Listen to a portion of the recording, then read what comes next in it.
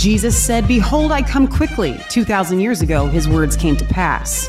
AD 70, Jerusalem surrounded by armies, the temple destroyed, sacrifices ceased, the end of the age. So where are we at on the prophetic timeline of history? Jesus said, "All authority in heaven and earth has been given unto me. Go therefore and make disciples of all nations," and that we have been made kings and priests to reign here on earth. The Revelation Red Pill, the kingdom of God is now. For yours is the kingdom, the power, and the glory, now and forever. Amen. Hey guys, welcome back to Revelation Red Pill. It's a Wednesday. We have the Resistance Chicks Healing Ministry team in the house. We've got Dr. Reverend Dad, Jason Heidinger in the house, Mrs. Beautiful Samantha Lendell, and the one and the only amazing pair, John Barnes and Stacy Barnes. Guys, welcome to the program. We are so glad that you are here. Glad to be here. Hi. We're very glad to be here. We need to, I'm glad, but we had some iPhone difficulties. You know, Zoom is not for the faint of heart. It makes for very good television, and we should have streamed it, but you missed the. Oh, it was so great. It would have been a great intro. It was sideways. Matter of fact, I was recording all of that. We will make a blooper so reel we could make a blooper reel later on. Mostly just Sam like face palming, like Mom, Dad.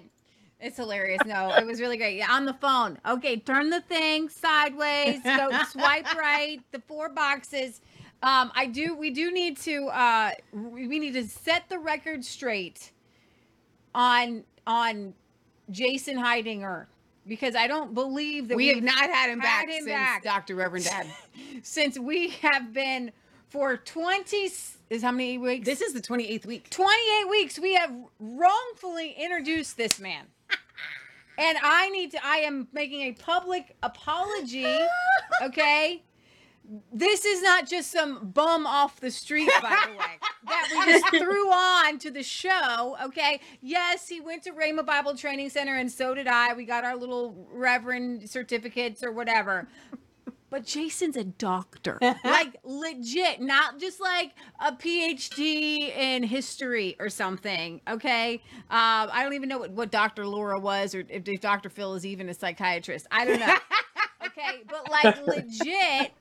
we were talking about it. Like, we always knew that Jason was a chiropractor, and he never introduced himself as For Dr. the record, Heidinger. I was 95% sure that made him a doctor. Yeah, but it was you. And you said, I said, Lee, he's a doctor. And you're like, no, he's not. He's just a chiropractor.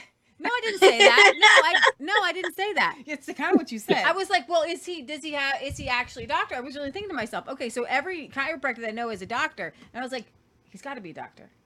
So I would like for y'all to think about this. Bull Pony, chiropractor, doctor. Dr. Artist, chiropractor, doctor. Dr. Eric Naputi, chiropractor, doctor. But Bull Pony doesn't. No, Dr. Jason Heidinger, doctor. No, that's what I'm saying. Every chiropractor I know, that's what I realized. And I was like, maybe we should be introducing him as doctor. Doctor. So I messaged him. Jason, tell us about the where Dr. Reverend Dad comes from.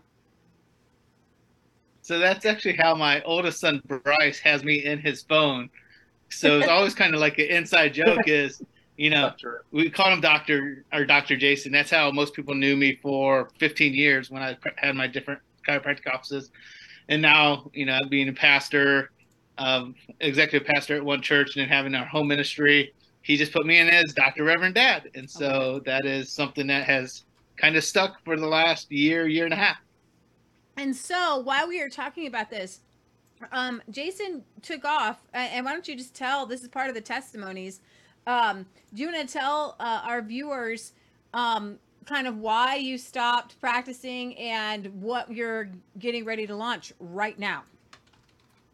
So it was 2017. I was looking at going to a Bible school. The church we were at had a leadership school, so I went there. I actually signed up. And then some of our friends who are out in Colorado Springs, they were Rhema grads. They were like, hey, why don't you consider going to this one? So we watched an 8-minute video, Brother Hagin, the Kenneth E. Hagin, so the one that founded the ministry. And we're like, we're going to go there. So we it was actually within a 6 week period of time. We listed our house, sold it, closed our office, and moved out here. And our friends actually paid for our application to Rhema. And so it was a whole testimony. Our real estate agent was like, okay, we listed our house, I think it was December 1st. And on December 11th, we had a contract, and it was a 3-acre property. So not everybody wants land when you're out in the Virginia Beach area. So it was just a God thing. So 6 weeks later, we are January 8th. January 8th, we were out here in Oklahoma, and we've been here ever since. Went to Bible school, graduated after 2.5 years. I was an executive pastor at a church. We had our home ministry, and now we're launching Kingdom Healing Community. It's something where I'm combining what I did as a chiropractor, where I can actually see chiropractic patients locally, Tulsa, Broken Arrow area, but also doing virtual consults. The supplements that I take for my family, I can actually get for other clients. And then we're also just going to have Kingdom information, because as a chiropractor, most of the time, well, I wasn't even saved when I first became a chiropractor, and I would still get good results. And with what I know now and being able to pray for clients and all that, and bringing the Kingdom into the natural healing arts, I just know we're going to see better results than I ever did in just practice. It's the Kingdom Healing Community. It's combining what I do as a chiropractor, but what I know through the ministry of the gospel and the gospel ministry of reconciliation, and bringing it all together. And my son's been huge. He's the one that actually did the whole website. He designed our logo. And we actually do a marketing business too, where we learned from Corey Gray. So it's all, God surrounded us with people that have got us to the point where we now have Kingdom Healing Community, and that we've launched and we're moving with. So I am really excited for this, and obviously we're going to have you back on for your own show to do this. It dawned on me when you guys need to understand that Jason humbled himself greatly to, did you say you had multiple chiropractor offices? At one point we were doing a lot of nutrition and stuff. And so I was a part of 2 offices at one point. Okay. So so Jason had his own practice. He was operating. He was doing great. He was doing financially. He was doing fantastic. And God said, hey, I need you to set this back. You need you to set this down. He had such great results. His patients loved him, but God called him into ministry. And now God is calling him back to do ministry and healing at the same time. He was actually able to do a virtual consult for Michelle. And I think that this is something really great for us as Kingdom believers. So the check is in the mail, Jason. So can people is this a slow roll? Can people begin to contact you right away? There's a contact form. I just had it up showing everybody. You can contact them right now, right, yep. Jason? Yeah, it goes. We have an email set up for that. And so you can actually feel a contact. It allows you to schedule a local chiropractic virtual consult, and it comes right to our email, and we get the notifications are on. So you can sign up for their mailing list. So this is really fantastic. That's a work in progress. You guys are they're located in Tulsa. So if you guys are located in Tulsa, Oklahoma, then you guys can get the hands-on Jason, which is awesome. And we watched him work on his own kids and his family, so it's really awesome. But yeah, you guys, we have a doctor. We have our own doctor. We have a doctor in the house. Boom. And he's got standard process is one of the supplements that he is able to kind of walk you guys through. I take them. I take one. I take OVXP. My mom takes one for cardio that actually Dr. Artis recommends, especially for people with asthma. So that's so they can follow you on Facebook. They can follow you on Rumble. They can follow you on YouTube, and it's just at Kingdom Healing Community, right, Jason? And I think so. Yeah. Bryce set all that up. and I know this is going to be one of these videos that's going to go down in history, you guys. We're going to get rolling here in a second, but Bard's Fest, tickets are going like wildfire. We know that Stacy and John are going to be there. Jason's going to be there. Tell them a little bit about it, the dates and what. September 21st through 23rd, 2023. And I have to put that because these videos are going down in the annals of history. Mm-hmm. And it's going to be in Flemingsburg, Kentucky. We're going to camp for 3 days. We're going to be doing Deliverance. John and Stacy and Jason are going to be there laying hands. Maybe Samantha, that's still up in the air. Laying hands on people, doing Deliverance, ministering, imparting, equipping the saints for the work of the ministry. There's going to be speakers throughout the day. We've got Dr. Lee Merritt, possibly Tom Runs, Pete Chambers, Joe Scott Vega. Kesterson. So we're going to have a Navy SEALs. John and Jason. We're going to have a, I don't know if it's Navy SEALs or just combat vet roundtable on how to do spiritual warfare and kinetic warfare. It's going to be, we have like 3 days of And if you hands-on survival and the survival kids, classes for kids. Your kids will literally be worn out. homesteading, and they're gonna have a movie night. And we've got There's a wedding on Wednesday night if you come early. some medical training even for kids, some survival training. So it's really 3 days of jam-packed awesomeness. We're gonna have some bluegrass bands. It's just gonna be, and worship. So you can go to bardsfm.com/bardsfest. And if you're watching this in the future, there will be future Bards Fest. So still go to bardsfm.com and see when the next Bards Fest is going to be. So here's the deal. Speaking of Bards Fest, and tonight on it's all Saturday, connected. It's all on connected. Saturday, Yeah.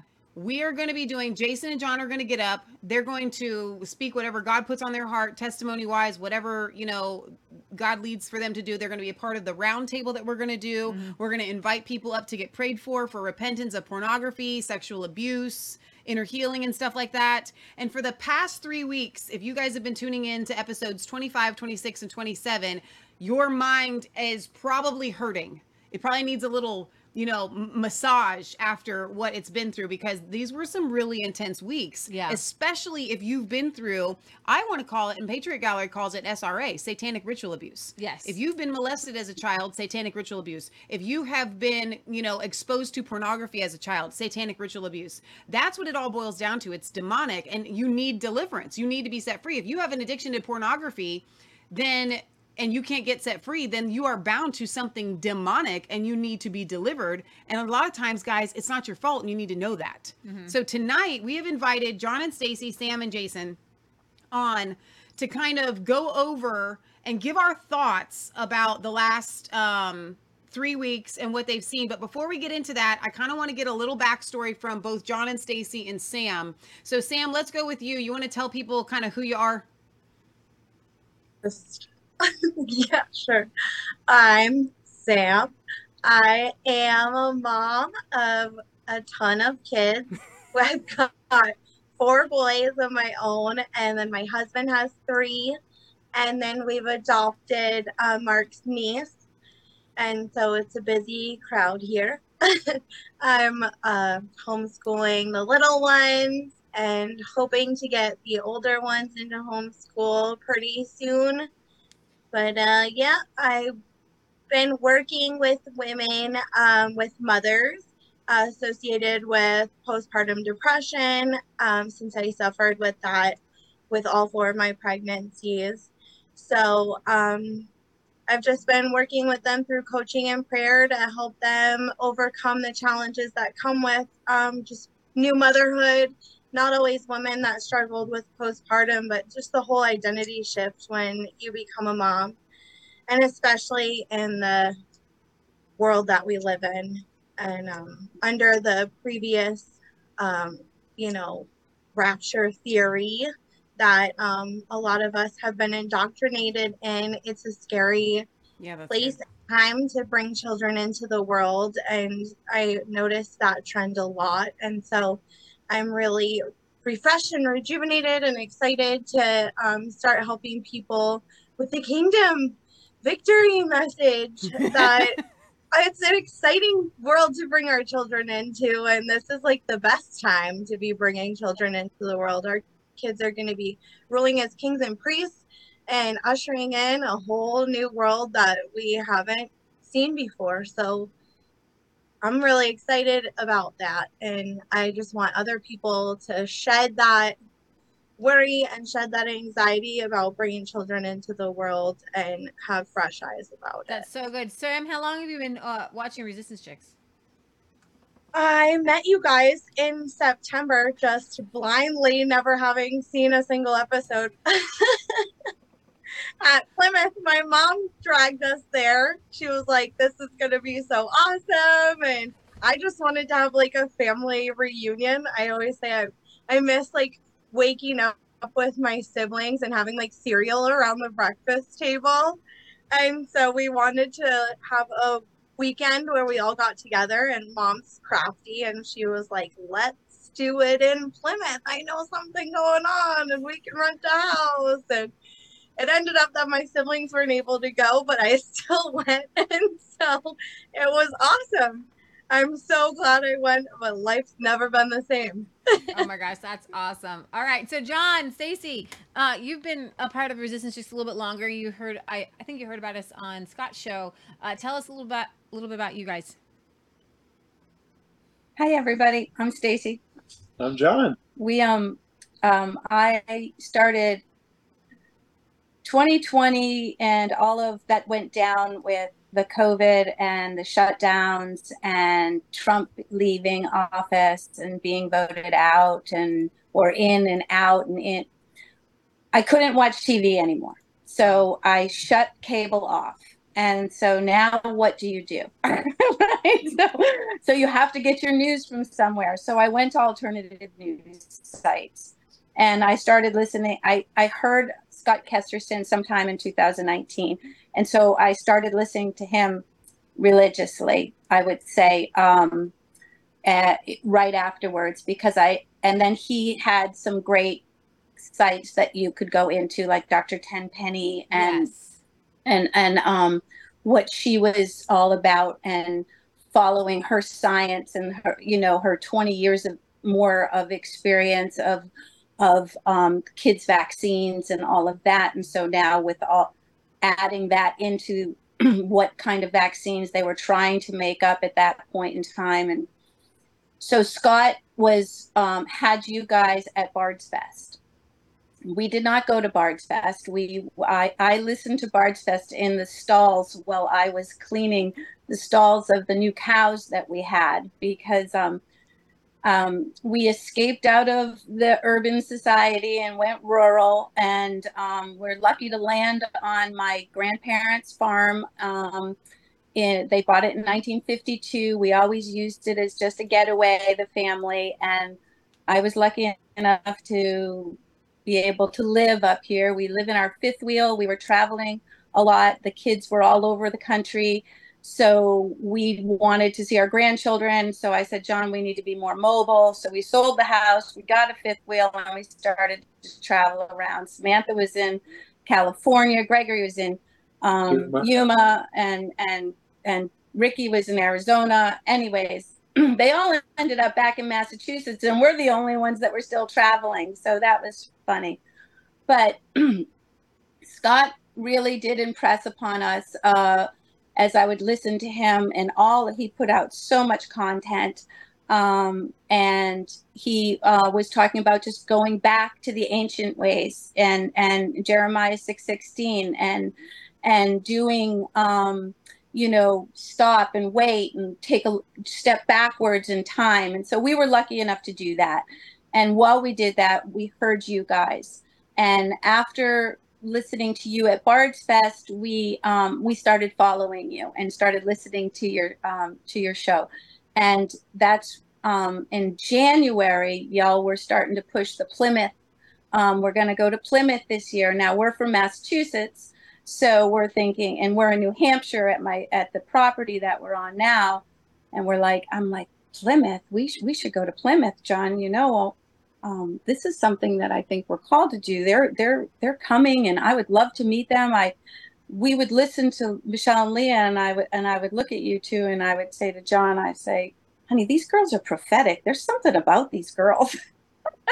There was just something I kept saying about it. And he goes, okay, we'll go. And so that's how we physically met. But you guys have been instrumental in our walk and guiding us through getting us off of the rapture, because that's where we came into play. We got saved in Fort Lauderdale at a mega church somewhere in 1991 or 92. I can't exactly remember, but and it was a great church, we thought, and all that stuff. And and then we moved to Arizona really hunkered down in Arizona and really got the Lord sent us to the desert. He did. He really did. And that's when we really learned the word, and we're really digging in. Yeah. But again, still rapture theory. Okay, so there's something about the doom and gloom of it, and I'm a positive person, so I tried very hard not to ever. I wasn't one of the ones that, you know, said things need to get worse before they get better. I couldn't live that kind of a life. So I always tried to impress on the kids, even though I was bringing them to church and it was the doom and gloom. So it's like, everything's going to be great, guys. Look at the world. It's awesome. I love the earth. Isn't it great? You know? Who knew that the kingdom was actually here, okay, at the time when we were saying all this. So you guys introduced us to that, and we are so thankful for that. And our eyes have nothing has been the same since. We've turned our whole lives over to God at this point in time, and hope that He will use us in any way that He feels is appropriate for His kingdom.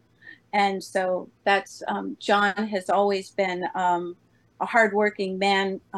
Carpenter, why don't you tell them all about you? Oh, they don't need to hear about me. So oddly, this is how the Lord works.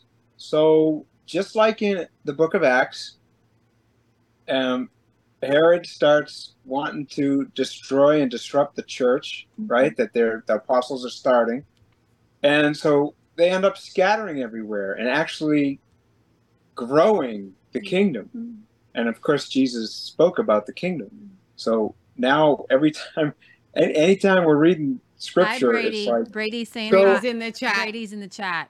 Brady's in the chat. He says hi, Nana Papa and Resistance Chicks. Really wanted to come on, and we were like, not tonight, Brady. So that's kind of what happened to us with the COVID hit, and forced us into farming. And so praise the Lord. Right. And we YouTubed everything. We don't own a dog. We have never owned an animal, and all of a sudden we have cows and chickens and How pigs. many animals do you have right now, guys? Around 100, and well, including the meat birds. If you include the meat birds, there's like, without the meat birds, there's 100 meat birds, or 97 now, and then so we have 41 laying hens, 4 goats, 9 pigs, 9 cows. We just got one just went to the butcher. One went to, we call it freezer camp. We did too. Yep. 2 bunnies, 2 Great Pyrenees. So yeah, and 2 other dogs, and 2 other big mini dogs that we inherited from my brother after he passed away. And so I think we're at the 67 range of animals at this point. Wow. And we didn't own any. And 3 years ago, we didn't have anything. That's crazy. So I want to jump in here and give my perspective of the 3 of you. You guys are all very familiar with Jason, but when Sam, so for those of you that may not have caught on to this, Samantha is John and Stacy's daughter. Okay. And Sam is married to an amazing man of God, Mark, and they have all their 8 kids. So when they came to Plymouth last September, and Brady's in the chat, John and Stacy inserted themselves as volunteers. Like, they were texting, is there anything we can do? Because they're just like eager beaver. And Leah and I are very reluctant to accept help, but it was a miracle. They came in, and through this very brief time in Plymouth, Leah especially and John and Stacy really clicked, and I didn't get to spend as much time with them. There were things at our event in Plymouth that would not have happened if it weren't for John and Stacy. John has everything. He's got this big Dodge Ram truck, and it has everything in it that you would need. He's like Mary Poppins in a truck. Okay. Right. So they got ice in a cooler, and they had a trailer, I think. And they had a and that helped us get the food and the water, and it was just amazing. They were just serving. And all we saw from Sam, like the whole weekend, is a stroller and some amazing young kids and her husband, and I had to borrow her cell phone once. And we borrowed her kids. Brady and we borrowed her Connor kids. helped out a lot. Yeah, and so after Plymouth, I think John and Stacey, you came to a couple of different events. You've traveled, and we actually, on our way home from Plymouth, we felt impressed to call Sam. We kind of got a little story, very brief at the end, and so our drive home, we're talking to Sam on the phone. Leah got a word from God for her, and it was really powerful. And so it was just like, I don't know what has happened in the last year, but somehow God has taken John and Stacey and Sam, and they have become, now we're launching the Resistance Chicks Healing Ministry team, and they are it, along with Jason and his wife and his family. And it's so this is amazing. But I wanted to emphasize something really important. When we do Resistance Chicks, and we're talking to you guys, you're like family. You may not be in daily messages throughout the day, all day long with us, like Sam and John and Stacey and Jason. However, they are you guys. You are real people. You're real people. Yes. We know you have real lives. And at these events, when we meet, that's why we want you guys to come to Bard's Fest. That's why we want you guys to come to Old School Survivor Boot Camp, because we're real and you're real. And ministry happens on a level that's real. Exactly. And so I want to dive into some of these testimonies, because for the past 3 weeks, we've been working through a lot of this stuff ourselves. Jason, the reason we were like, oh, we need to talk about him being a doctor, is that he came to us from a medical perspective on women having children, and he knows his wife has done natural birthing, and so we're gonna have Jason talk about that today. Sam's had some trauma, she said, was triggered by one of the episodes, and if she feels led to kind of talk a little bit about that and how God's taken her through healing. And then both Jason and John have had some issues that they've worked through, and God has healed them through, and they've helped other people through. And then Stacey has a testimony too. And Stacey has a testimony. So they had all these testimonies, and I was like, y'all need to hear their testimonies. But before we get to their testimonies, we have received your testimonies via email. And I want to read just a couple of those to break the ice, because you guys are all part of the Resistance Chicks family, and we care about you, and God cares about you. And tonight is a night, I was outside in the garden, I was pulling weeds, and I just was praying, God, bring the people here that need healing, bring the people here that need deliverance, bring the people here that, and every single person. If you guys have a prayer request and you don't want it to be known, you can email us at massfaith33@gmail.com, and we'll pray for that. If you don't want your chat name in the chat, if you guys are comfortable with your prayer requests in the chat, we're going to pray for those things. But I want to read this particular email, because we've been sitting on this one for a while. I'm not going to say the names, but this one I just downloaded. All right, this one is a little bit hard to read. Now, this one is from the perspective of a woman whose husband was addicted to pornography. Okay, so there's a testimony here. A few days ago, I listened to your conversation on Bards FM. The timeliness of that particular interview was profound to me. So many things you girls said in there validated, strengthened, and comforted me. I have had 2 failed marriages, with pornography as the pervasive evil entity that distanced my husbands from me. God placed on my heart from a youth to write my story so that other girls may be able to recognize dysfunction early on, so as to avoid the mental, emotional, and physical pitfalls that thinking less of yourself than God's view creates. About 5 years ago, I had a conversation with someone whose close friend was an author. I told him that I had always been directed to write my story. He asked me why I haven't. I told him that I am a private person and don't like to place myself out there to be criticized. His response was, your unwillingness to be vulnerable is the roadblock to your success. So, here's a little bit of her story. On June 26, 2022 at 7 a.m., her world crashed before her eyes. I'm going to read it from her perspective. I heard my husband of 18 years stir, so I went upstairs to greet him in a new day and tell him not to bother making up the bed because I was going to wash the sheets. I found him fumbling with his phone nervously as he struggled to close what he was viewing and shove it under the pillow. I felt sick and demanded to see the phone. To my horror, what I discovered was naked photos of her on the phone that he had taken without permission. Did we share that she actually told us to share this? Yes. She said, she actually specifically, I've been sitting on this. She said, please share this if you think it will help people. So I felt like this was the perfect time to do that. He knows how much I hate being in front of the camera, so this was deeply disturbing and traumatizing for me. There were other videos of him out at stores priming his phone to prepare to take videos of women under their skirts, hoping to find one who was not wearing underwear. Fortunately, he was unsuccessful. He told me about one woman in particular who caught his fancy. He followed her around the store for 20 to 30 minutes. So ladies, if you feel like someone's watching you, it's okay. You can walk away. You can tell somebody that you might have a stalker. He also went on to explain that what she looked like in great detail. My physical appearance did not match one single attribute of his explanation of her. The next day I filed for divorce. Several weeks later, I had him sign a quitclaim deed on the property we owned. There is a long explanation about why I chose to do that, so I won't go in there. I will say this. If he had been caught, and let's say the woman sued him for emotional distress and anguish that caused her to relapse into past traumas, I could have lost everything I had worked my whole life for. Additionally, had he been arrested, the attorney's fees would have mounted and he would have been listed as a registered sex offender. So she was thinking ahead of the game.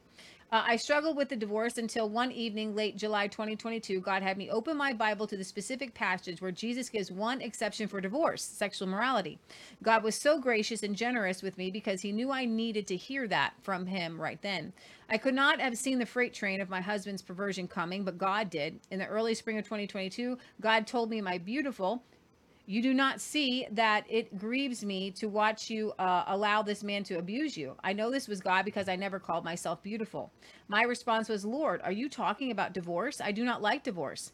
So later on in June of 2022, the Holy Spirit began pointing out more things that caused chaos, confusion, and turmoil in her life, all stemming from this man. An interesting note is that throughout the time I have been with him, I have had many leg, toe, and foot injuries. A number of years ago, I began making the correlation between them that this man and my inability to progress forward, it is true. We're going to Sin unpack and that sickness because that is really important. cause pain and disease. It is absolutely true. On May 29, 2022, I burned myself with a hot coal while trying to manage the barbecue. It was deep and painful and took about 6 weeks to heal. On June 4th, 2022, my husband took the video of her, which she spoke about. This is a perfect example, one of thousands of the opportunity my husband took to abuse me while I was most vulnerable. The types of abuses I have suffered throughout the course of my life, sourced from my childhood. I thought that putting those things in the past were where they belonged with dealing with it. Boy, was she wrong about that. I had to look at all the way back in order to recognize the problems to which I was exposed as a child, so that I would be able to do the healing and sometimes deliverance of evil entities with which I may have willingly or unwillingly made contracts with. For me, that work began by looking back at her birth. When my mother was 17 years old, she got pregnant. Before she began to show, her parents shipped her across the country to a Catholic unwed mother's home in San Francisco. The nuns did not perform I don't even know what an epistemy is on girls, I think it's because they wanted them to experience. I don't think they gave them the thing that numbs you. Yeah, epidurals. Okay. I think that's what you meant. Because they wanted them to experience the entire pain of childbirth, which they hoped would be a deterrent for girls to not to want to get pregnant again. The baby was given up for adoption. Once my mother completed her 12th grade, she was forced out of the home. When she left, she moved into a communal living house, also in San Francisco, where there were individual bedrooms and a shared kitchen, living room, and bathrooms. It is there that my mother met my father. The two of them created another life together and married because of it. My father was in the Hollywood media industry and did not want that baby. So he introduced my mother to another couple who were in the Hollywood media scene and were expecting a baby they were planning to give up for adoption. Reluctantly, my mother gave that baby up for adoption too. About 4 years later, my parents were struggling in their marriage. My father was coming home late and frequently stopping at the bar on the way home. One evening, when speaking with the bartender about his troubled marriage, he decided to take the advice the bartender told him. If having a baby will make your wife happy, give her one. Again, my mother became pregnant. She was happy. She planned and nested and prepared for a baby she waited and longed for. The baby was going to fulfill all the joy and happiness she had with losing the two prior babies. She foisted all those dreams and expectations on the shoulders of that tiny unborn life.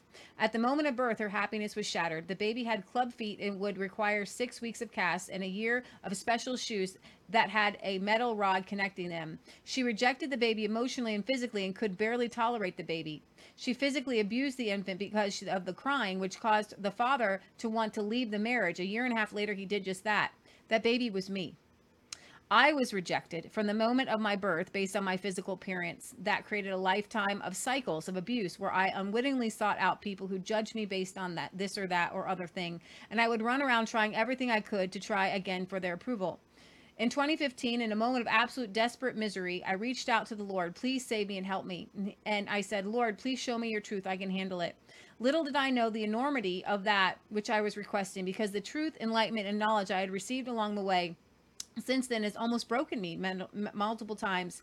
Many times I have cried out, God, I am holding on with the faith of a mustard seed right now, and this hurts. Please help me. And he always showed up.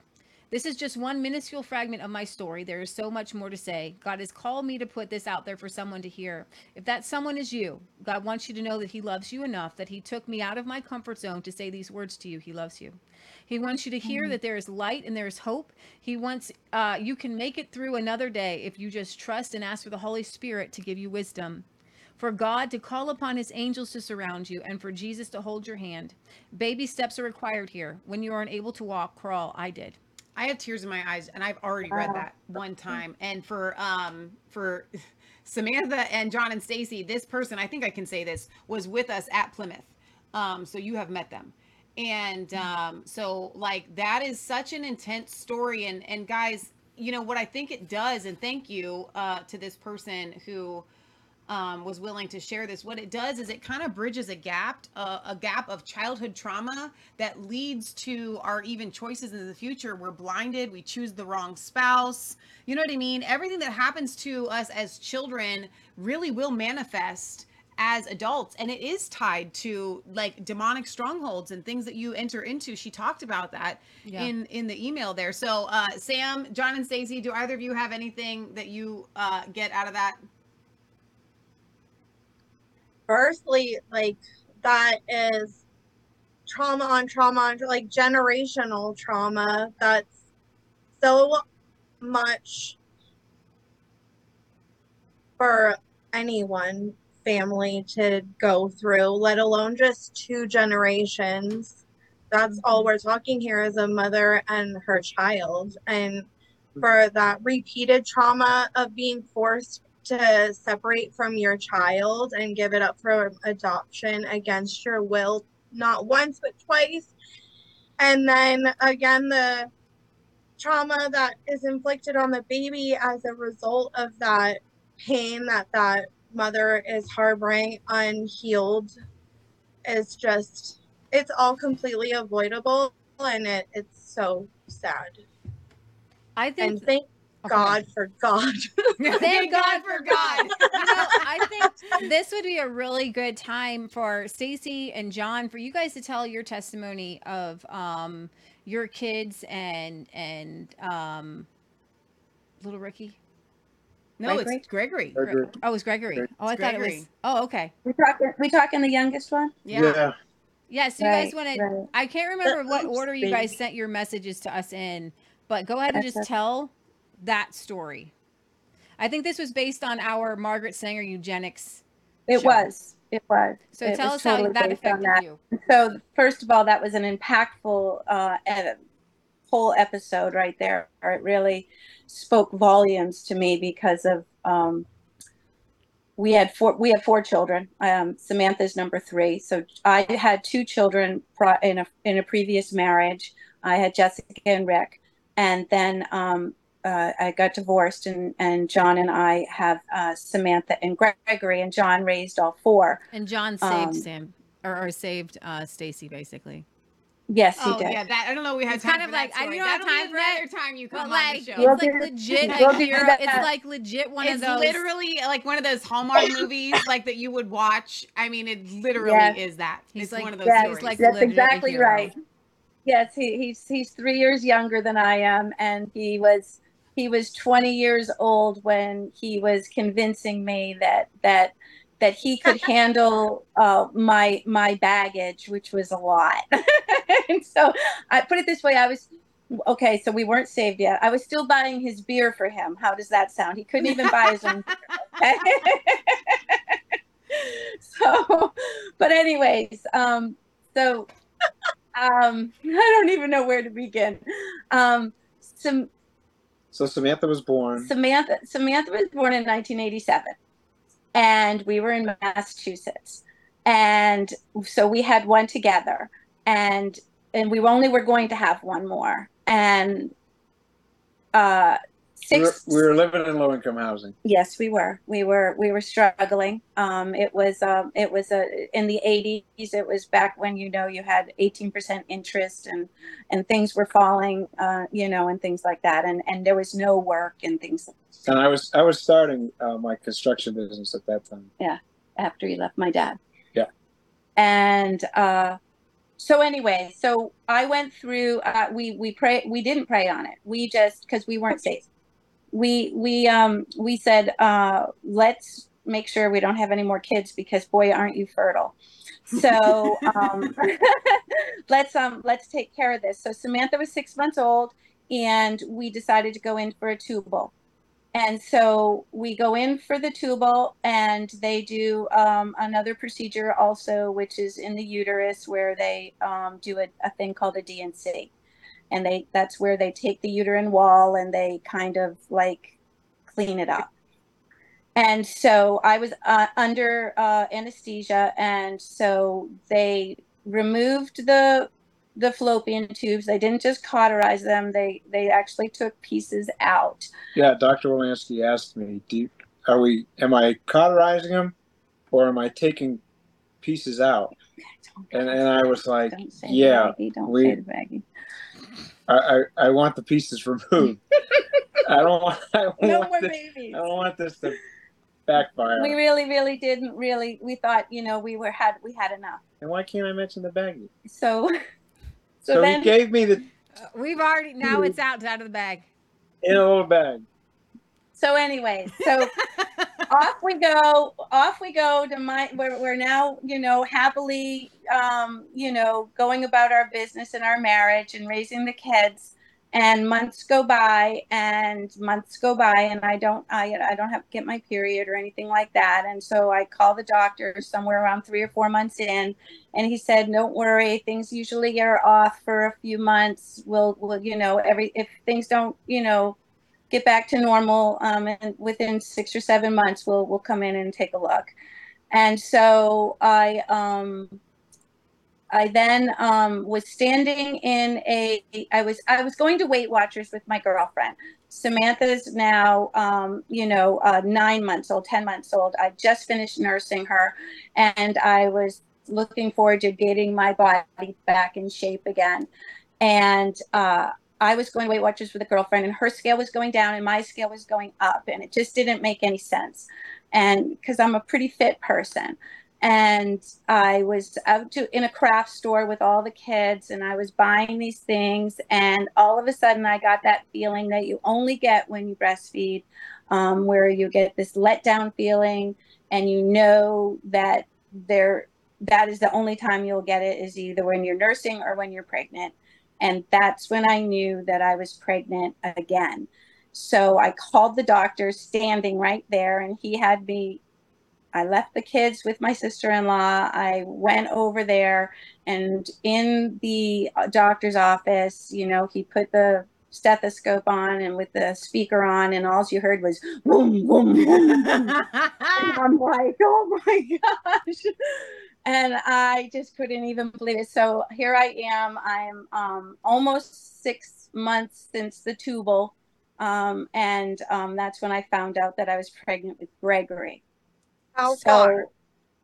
Yeah. So that was pretty far along. So then I went to my grandmother's, because my grandmother is my saving grace. And I went and told her about it. And I said, this can't be. Oh, my God. She goes, well, what are you going to do about it? And she goes, is there something you think you should do about it? And I said, well, Mimi, if I could, I would. But it's way too late for that. And she goes, that's right. It certainly is. And she goes, God, children are a blessing, Stacy. And God gave you a blessing that you don't know about yet. This is my grandmother, Meme. She was the sweetest thing in the world. She only had an 8th grade education. She came out of the Depression, but boy, that woman could speak clear as a bell. And so we go in, we have Gregory 3 months later, and then we go in and have we have to find out, was I a sterile pregnant walking person, or or did the tubal go completely bad? So we had. I brought the baggie with me. So there's. I go, they're here. No, they're not. They were thrown away. So they perform this hysterosalpingogram, which is this dye shoots up through inside of you, and they watch it go in through the tubes, and they're watching it on the monitor. So the doctor and John are standing watching the monitor as I'm on the table, and we're all trying to figure out what went wrong, if anything went wrong. And we'll watch one and it stops, and then we're watching the other and it keeps on going, and then it stops. And that's when Dr. Wolanski and John had this conversation. Go ahead, you're going to tell them. We had the conversation about who's paying for. Yeah. Well, we had that conversation while we're watching the dye go through, and so I asked him. I go, so what exactly are we watching? And he explained the procedure, and the dye should stop because we've taken pieces out, and so and he goes, so basically we're seeing if I'm paying for his college or you're paying for it. And so when the second one kept going, I was like, I'm thinking Harvard. and then it stopped. So he looked at me and said, is he still going to Harvard? So what happened was I was officially, the tubal was correct. John and I, the morning of the tubal, had unprotected sex because we thought everything was cool. And lo and behold, the egg and the sperm met past the point of cauterization, but didn't go into the uterus right away because it would have been scraped out, right? So it kind of hid itself and then implanted itself all by itself. And it was totally of God, because there's no other way that this could have possibly happened. This is Jesus walking on water kind of stuff. This is, yes, this really truly is. And so just Greg would say he's pretty close. So Gregory is a miracle. All children are miracles. First of all, let's start with that. All my children are miracle children. I absolutely know that each one was meant to be here. Gregory was especially shown to me that all children are meant to be here because of this experience that we have gone through. That Gregory's now 34 years old. I had a hard time ever telling him about it because it hurt me for him to think that we didn't want him. It hurt me really badly so I didn't ever really tell him the story until he was almost an adult. They never really heard the story, I don't think. Sam, do you remember? No. Yeah, exactly. We were older. We were in like high school. Okay. And I had to be very careful how I told the story because each child is different and you want them all to be wanted, and Gregory was really truly the most unwanted child that we had because of all the things that we went through to not have another. And yet God wanted him here. And there was a purpose for each child here.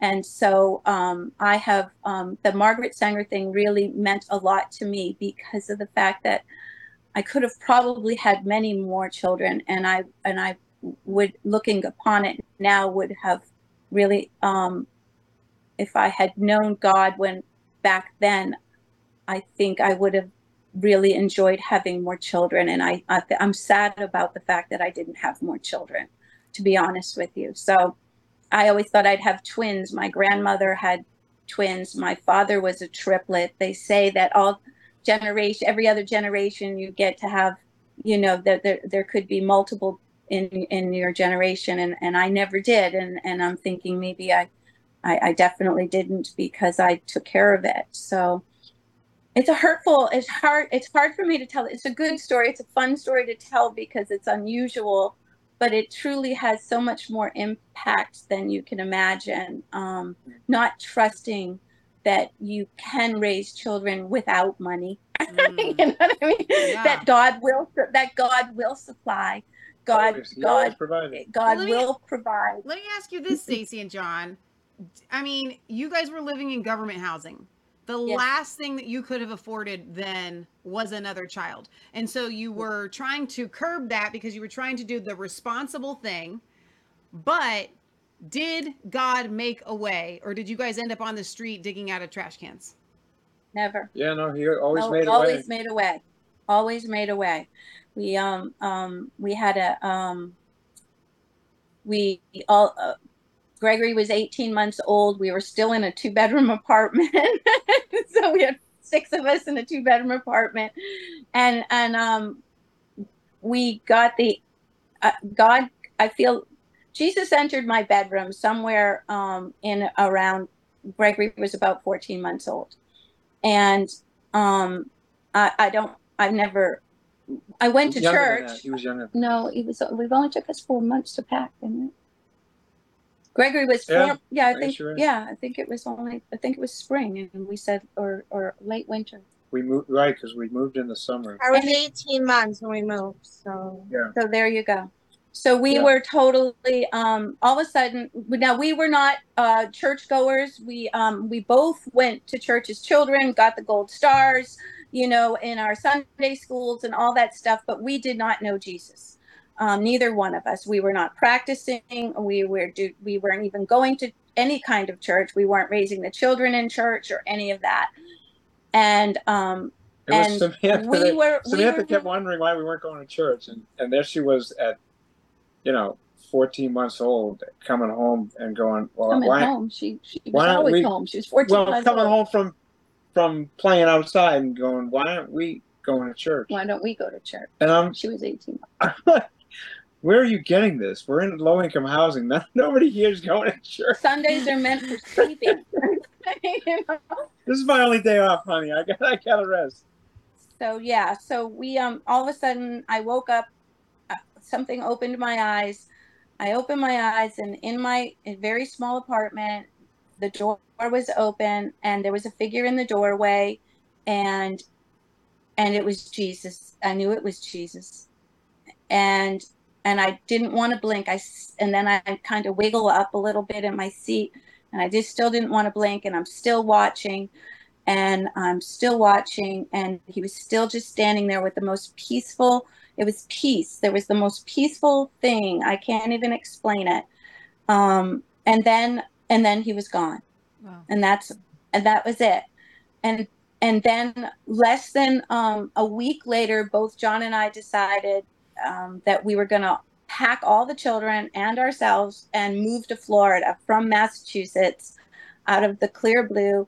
And that's my aunt, who took care of me for a year, was living in Florida.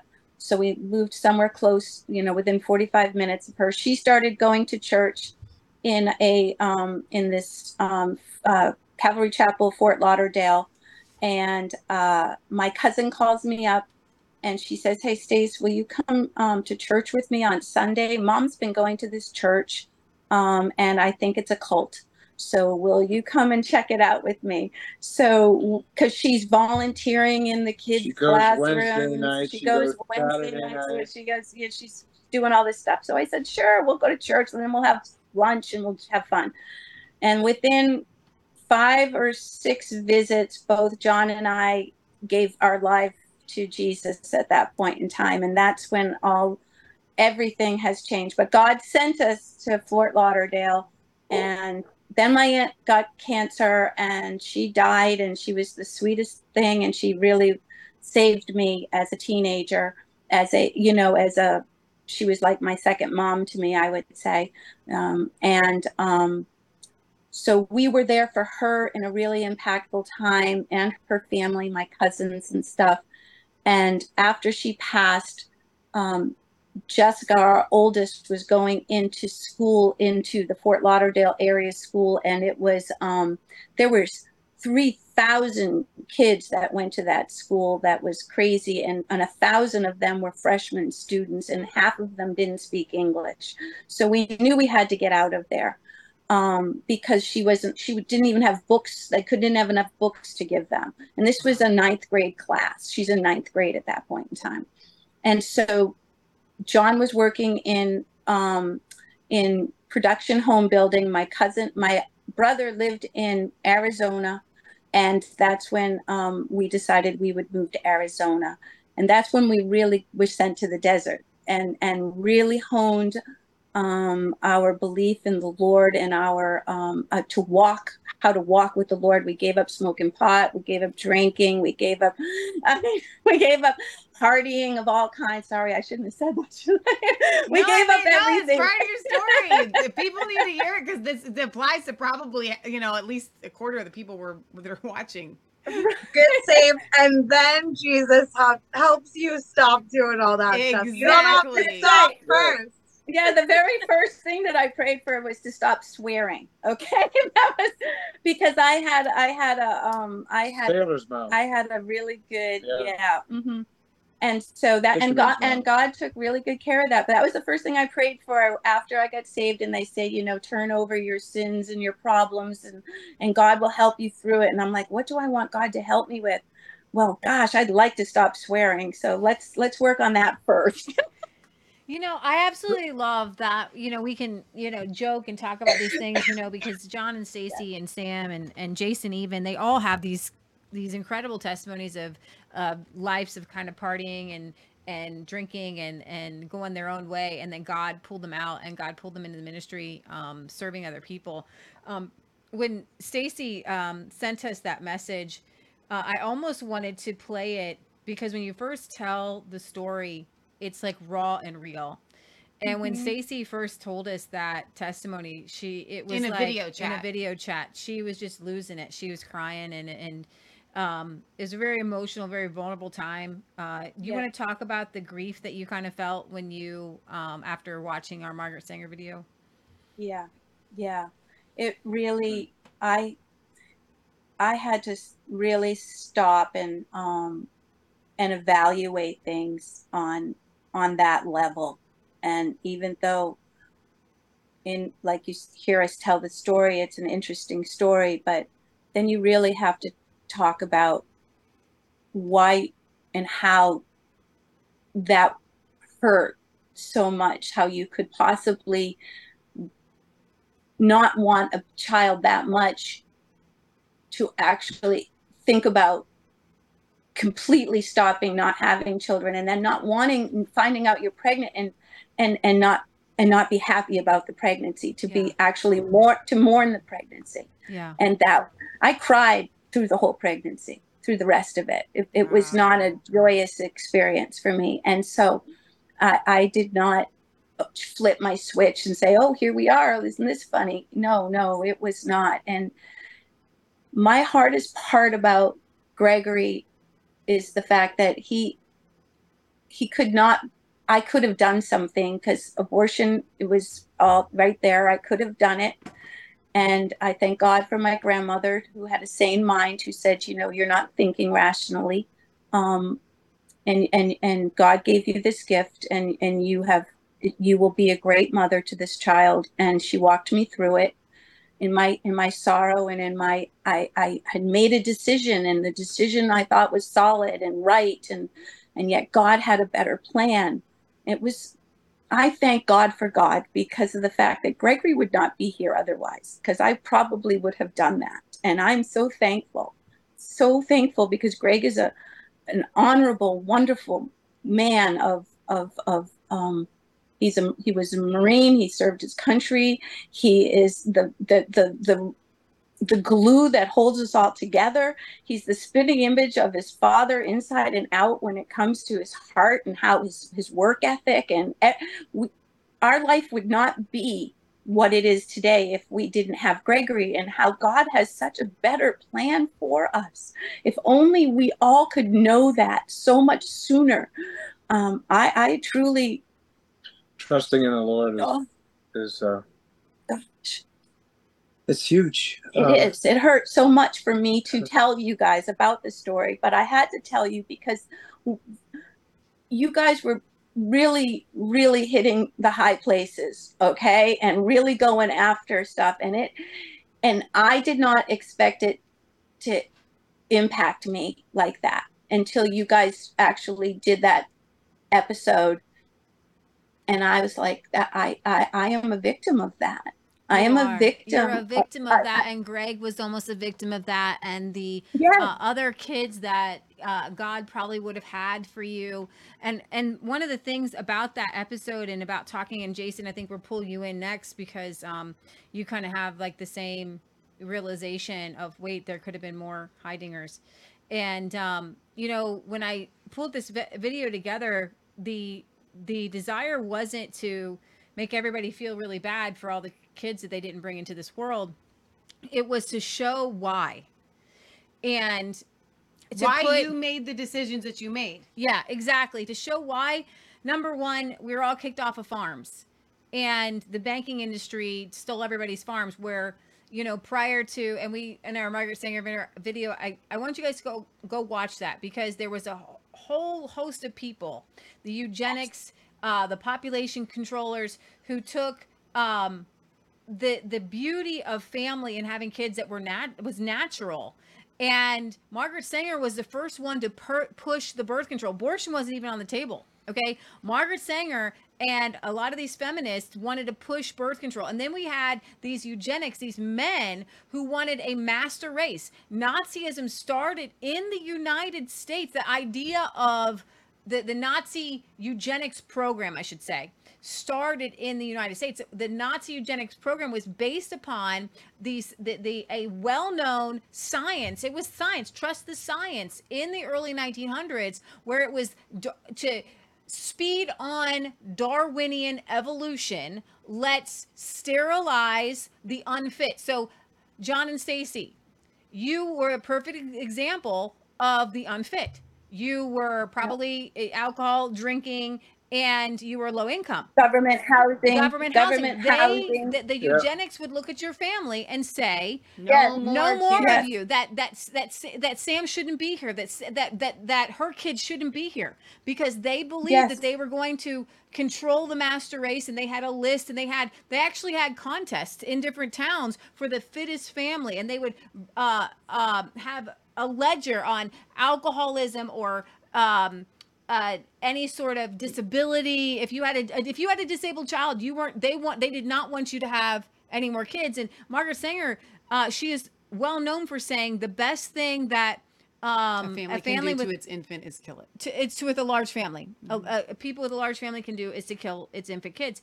And so when we recognize that up until the 1930s, that actually, especially up until about the 1950s, it was illegal to tell anybody about forms of even birth control. There were no tubal ligations. They were done in the back alley. They were done, but there was no condoms. There was no birth control pills. It was all outlawed because Christians believed, and all the Christians had the Catholic teaching. All churches had the Catholic teaching for the first 2,000 years of the church. It's not a Catholic teaching. It's just a Christian I know, teaching. exactly. Said that children are a blessing, and you don't stop that blessing.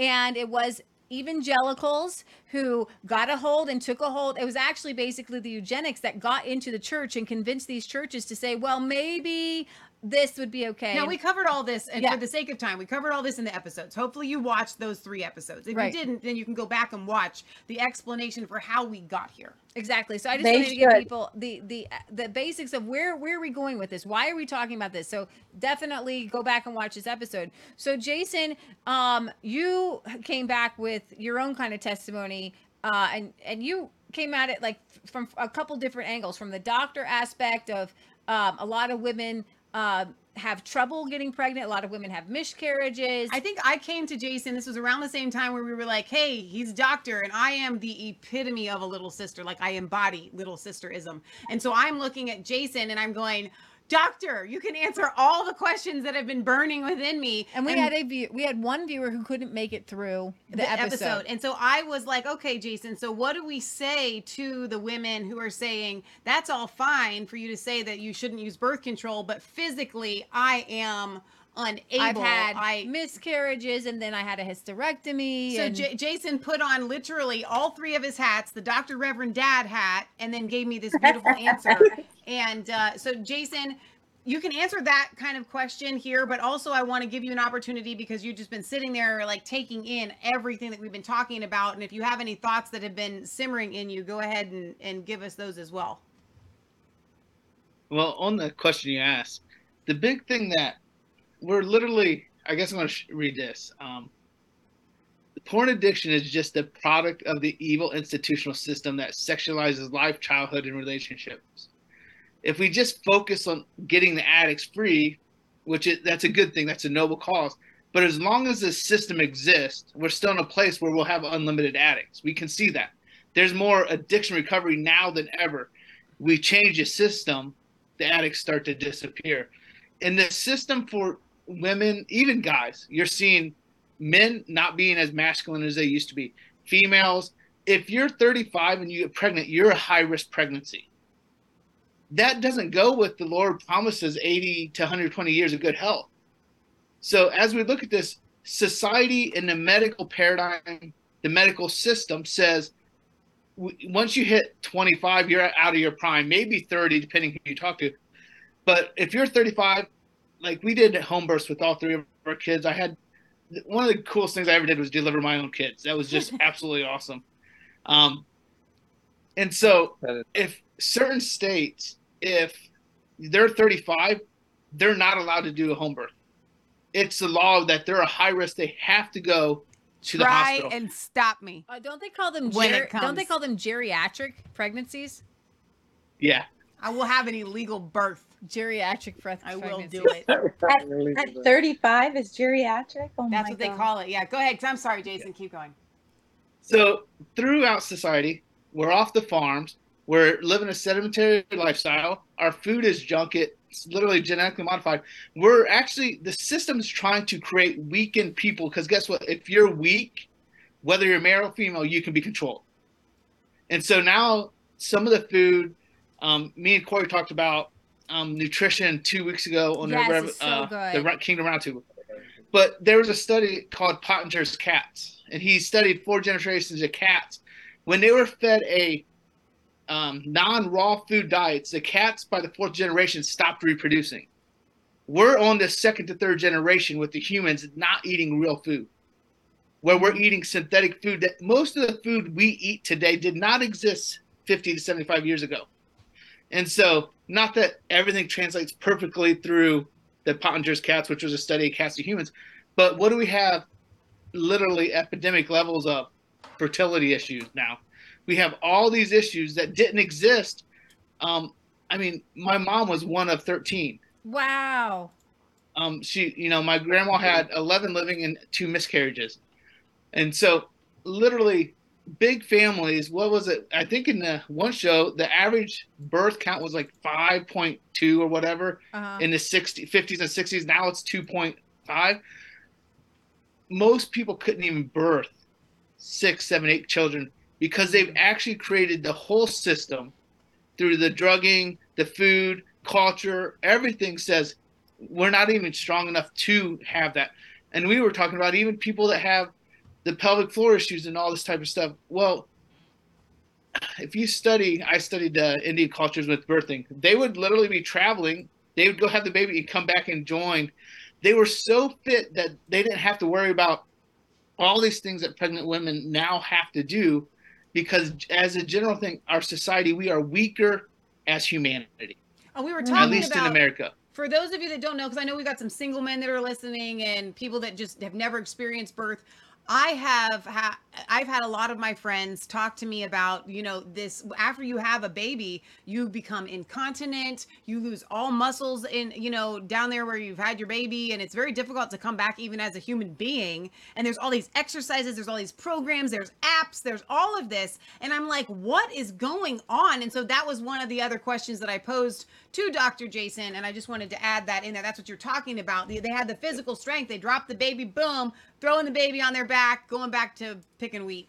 To your point, I just, for statistic purposes, the birth rate in 1820 was 55 babies per 1,000 people, and now it's 10. What? Per 1,000 people. Get out.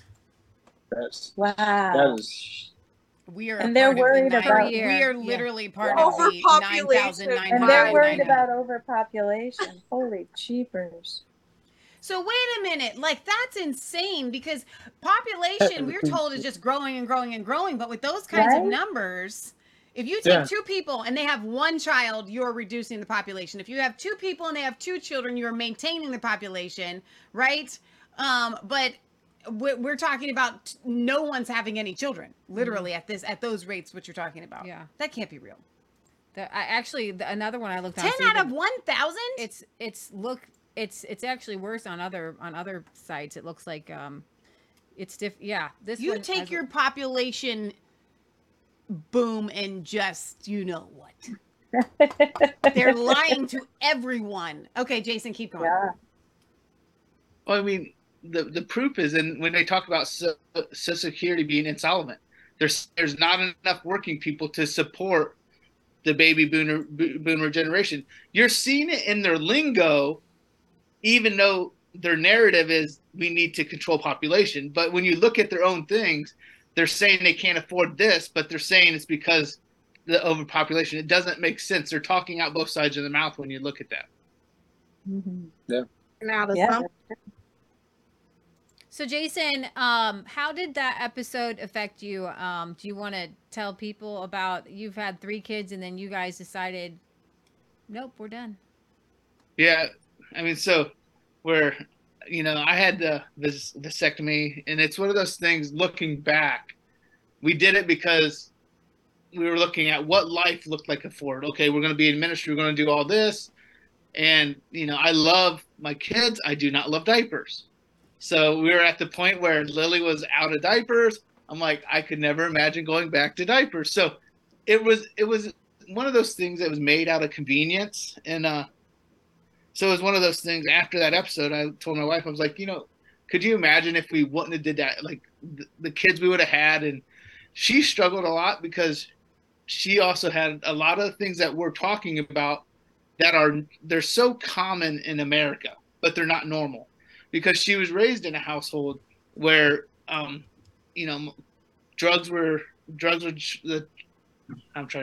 medication was the way to go. There wasn't eating healthy. It was the way that we were raised in the 80s and 90s. You go to the doctor, you trust everything they say. There was no nothing to question it. The 80s and 90s were kind of like, you just followed everything that was told to you. Yes. And you listened to the commercials that, these frosted weedy things with sugar on them are good for you and it's going to help your heart. Like you did all this type of stuff. And so she was raised in that. And so when we're trying to, even ourselves, even the knowledge I have through chiropractic and natural stuff, we're still fighting what the system had done to her. And even still fighting today through what we do and believe in God now. And we're making progress, but it's something the society has tried to weaken us to the point where, by the grace of God, it won't take generations. That's good. To restore it. Yes. But if you look at just naturally, it's going to take generations but by the grace of God, what's been done can be restored. And so even on us, like I had a conversation with my wife, like, even though we did the act of the vasectomy and that whole thing, and we still can believe for life. So there's that place of repenting. God, I'm sorry that I didn't trust you enough to do. And it's funny, one of our friends, actually the friends that got us to go to Rhema, they were like, you did what? And we're like, how, like, why would you be offended that we did that? And now I'm looking back going, I know why you were offended that we did that. And so for me, I had to repent that was done. And as we just moved on, it's like, how do we still believe for life? There's a part that I'm like, Lord, if there's a miracle kid that comes through, kind of like Gregory, I will receive that as a blessing and a sign that we're to continue. And it's in God's hand on that, but just in believing for life and everything. God is a creator of life. And this is bringing the full circle kingdom message. Everything that we do, if we say, okay, Lord, how would you receive that? If I'm cutting off my seed, that is not a godly choice. Because God, he creates life. Everything. So I have to now look at, okay, as I make this decision, what am I doing? Am I bringing life to the situation or cutting life off? And so that was a repentance. And as we are moving forward, even me and my wife, it's like, okay, well, as we move forward together, everything we want to do, we're believing that the life of God is bringing forth. There's reproduction in everything we do. Even though by natural standards, there shouldn't be no more hiding our kids. But with God, all things are possible. And if his will is on that, we will see another Heidinger, or we'll have spiritual kids where we've had, in the last year, we've had 2 families live with us. So for 1/6 of the last year, we've had 2 different families living with us. We had 1 kid living with us for a year. If it's just helping people in that way, that's still bringing life to the situation. Even though we made a natural decision in our ignorance, we're still going to have fruit. That's so good. I really think Amen. before we go on to Sam here, maybe Jason, you can touch on the kingdom aspect of this, because birth has been dangerous since the beginning of time. It's actually part of the curse. And so when we look at what happened under the curse, Eve was, God cursed Eve. He said, you will now have pain in childbirth as a result of the curse. But under the kingdom, and having been redeemed by Jesus, Jesus reverses the curse. And we look at the blessings. You know, people have starved. People have had their whole crops eaten by locusts. There were many times, you look in the Bible, where we think that these crazy idol worshipers that were sacrificing their children to Baal, they would actually take their firstborn child and they would sacrifice that child to Baal. Why did they do that? So that they could be financially prosperous. They didn't have an, easy access to a birth control pill. So having the baby and aborting the baby through, or basically murdering the baby with fire, was a way to, and why afterwards, if you wait a few years before you have a kid, a lot of people do that, and to get more financially stable. So that's what they did. That was the way that the world worked. But if we're Christians, and if we're under the new covenant, and we're under the covenant even of Abraham, God said, if you trust me, and you don't do what those people do to get food and wealth and preservation. If you trust me, he says, I will bless you in your womb. I will bless you. I will bless you. You know, there's a lot of scriptures about bringing forth to birth. And then in the New Testament, Paul says something very interesting, talking about, it was actually kind of about women preaching. Should they preach? And that's another story. But it was kind of talking to the Ephesians, and they had a cult to Artemis. And that cult to Artemis was the goddess of fertility. And women would go and they would sacrifice, and they would worship to Artemis to save them in childbirth, because childbirth is a dangerous thing. And so Paul says this, if she continues in the faith, she will what? She'll be saved in childbirth. And so when we're talking kingdom, we're talking about David saying, children are a blessing. Children are a blessing. Well, they can be a curse if you're under the curse. If you're outside of God, if you're outside of his realm, if you're outside of the kingdom, a lot of things can be a curse. But on the kingdom, this is the kingdom message. You want to talk about it? Well, I mean, that's exactly, what is a curse? It's a lack of blessing. And so when they fell, exactly what you brought up, it was pronounced that she would now have pain in childbirth. But we're not under the curse anymore. We're a new creature. We are in the eternal kingdom age, as Corey says. And it was funny, one of our good friends from Bible school, one of the professors, she was like, I had a birth without pain. She's actually studying to be a midwife now up in Montana. She's like, I had birth without pain. He's like, you can't. It says you're under the curse. She's like, but I'm not under the curse. And so this is an ongoing discussion, and basically Rhema teaches some sort of end-time eschatological viewpoint, mid-trib, different things. And so she was coming at it, no, I'm not under the curse. I am a new creature. So if you say the curse is what is applied, that tells me that you don't believe Jesus' work was the fulfillment. And so she literally had, after class, a whole, I'm going to say, it was a good discussion. And the thing is, we're not under the curse. And we're just like the land. It says that now you will toil in the land. You know, before the fall, and this was something when we did and we read through Genesis on one of the shows here, they had to work the land before the fall. Yeah. It said that you will work and tend the land. Yeah. So he was sweating in the garden. He wasn't just sitting there and like, I'm in the presence of God, thank you, and doing nothing. No, like, he worked the land. Fruit just comes right. Yeah, I get it. Yeah. He worked the land. Joyful. What happened when he fell? The toil came. Yes. The toil is now when you have work without fruit. Oh. And so we're not in the place of toil. I'm taking notes. We're not in a place of toil anymore. Like I brought up the little garden that we did. Like it's still the same 2 tomato plants produced all summer. Like we're like, oh, it's done, and next thing you know, there's new blooms. And like we got 2 cantaloupe off our one little plant, and like I'm trimming it, still pruning it, thinking this thing's done. Now we have another cantaloupe. The watermelon didn't produce all summer, and now we have a watermelon for the first time. And the cucumbers, 2 plants have produced, probably 20 to 25 cucumbers, and it's been all summer. It's like What? we'll have 3 now. 2 weeks later, I'm like, there's not been toil. There's been just our little garden, 12 little plants, and it's been a fun little thing. We didn't plant enough green beans because green beans, you just need a boatload. But that's what we're about to toil. What's that? What'd you say, John? Yeah. No, we were talking about the cucumbers. We're the same thing. But keep going. Keep going. Yeah. They have a table full right in front of them. Are you guys fermenting your cucumbers? Have you fermented any? We have. I've pickled them. I've juiced them. I mean, I've given. I think I have a drawer full. 400 or 500 pounds of cucumbers this year. We have, if I showed it to you right now, on my table right now, it's got to be 55 cucumbers on my table, but I have to deal with tomorrow.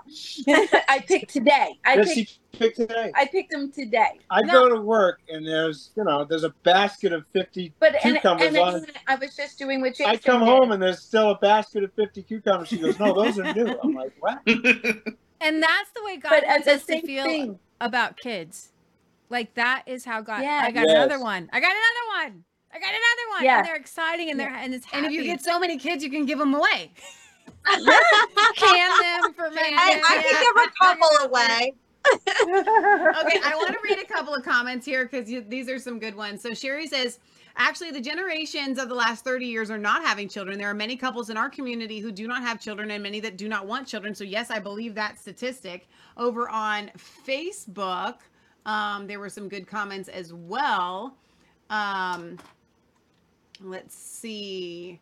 Wow, my husband was born into a Catholic home for unwed mothers in 1969. That's from our friend Lorraine. Lorraine, Wow. are you coming to Bard's Fest? We met her at the first Bard's Fest. Seriously, adoption equals added option, like Moses. I love that. Brian says, a combat vet here. Hoorah, mega. Debbie says, I have been on disability for 23 years. I got a letter saying that they were going to stop it next month, speaking to, Social Security's insolvent and things like that. So they're getting rid of that. She says, absolutely. I was 33, my first child. I would do it all over again. Samuel says, change the man by renewing his mind with Christ, and he will start seeing women through the king's eyes as daughters of the king. Porn holds no luster to that believing man. Makes me think about who was behind the Georgia Guidestones, talking about limiting Earth's population to 500 million. Someone blew those stones up last year. He says, thank God I bucked that system. I started reading the scriptures and reading scripts on, I guess, prescriptions and tossing them in the trash. Now it's me and God. Lorraine says, I get this. Being feared into a hysterectomy at 32, being told, quote, be grateful you have 3 children already. You want to be there for them. If I knew then what I know now, still believing for miracles, I'll take all the kids. And to that, guys, I know this sounds crazy, and Stacy laughed at me when I told her this. Oh, by the way, Lorraine, if you can come to Bard's Fest, y'all, Lorraine is prayer warrior mama. She says definitely you coming have to no homesteading idea what it's like to be 2024. prayed for by Lorraine. Yeah, Lorraine is amazing. Guys, on this episode I'm gonna have to, because they're bearing their hearts here. I'm 39. Y'all know I've said it on the show. I always feel stupid after I say it, but I have to say it. I still want to have children, right?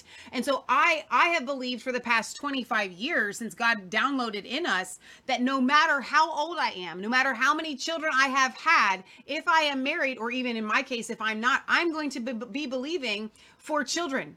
for until I die. Why? Because what it does is it opens up a gateway between heaven for, I believe, for life to come through my life.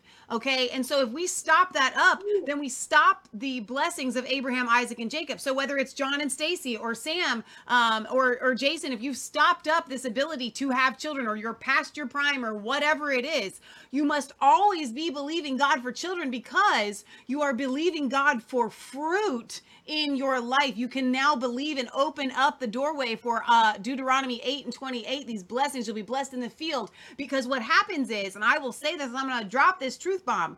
So many people want the blessings of Deuteronomy 8:28, and you're sitting there beating your head against a wall going, I've prayed, I've tried, I don't know what it is. I don't know why I'm not getting these blessings. But you have closed up your heart to children, which is blocking it all. You're not getting your land. You're not getting your farm. You're not getting the animals. Well, you're not actually, getting fruit in your crops. I think, first of all, I think the past, I don't know, only 2 or 3 years have people been ready to open themselves up to the farm. And so, exactly. So now you guys are all on board with your farm, and you're wondering, why don't I have the farm yet? Exactly. Because it's a whole package. You have to understand your blessing. And but when I bring in Sam here, as time is winding down, but having children into God's hands. Whether you have Abraham and Sarah, who wanted 1 million kids, and they did by faith, but Sarah physically had one. Why?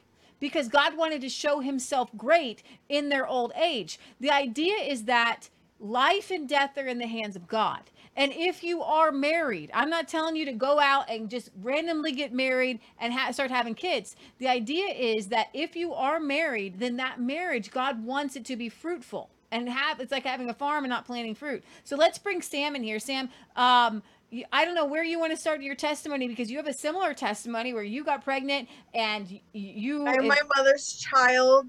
Yeah. So you have a very similar testimony. You want to start there? Yeah. So, like my mom, I also have 4 children, and like my mom, I only wanted 3 children.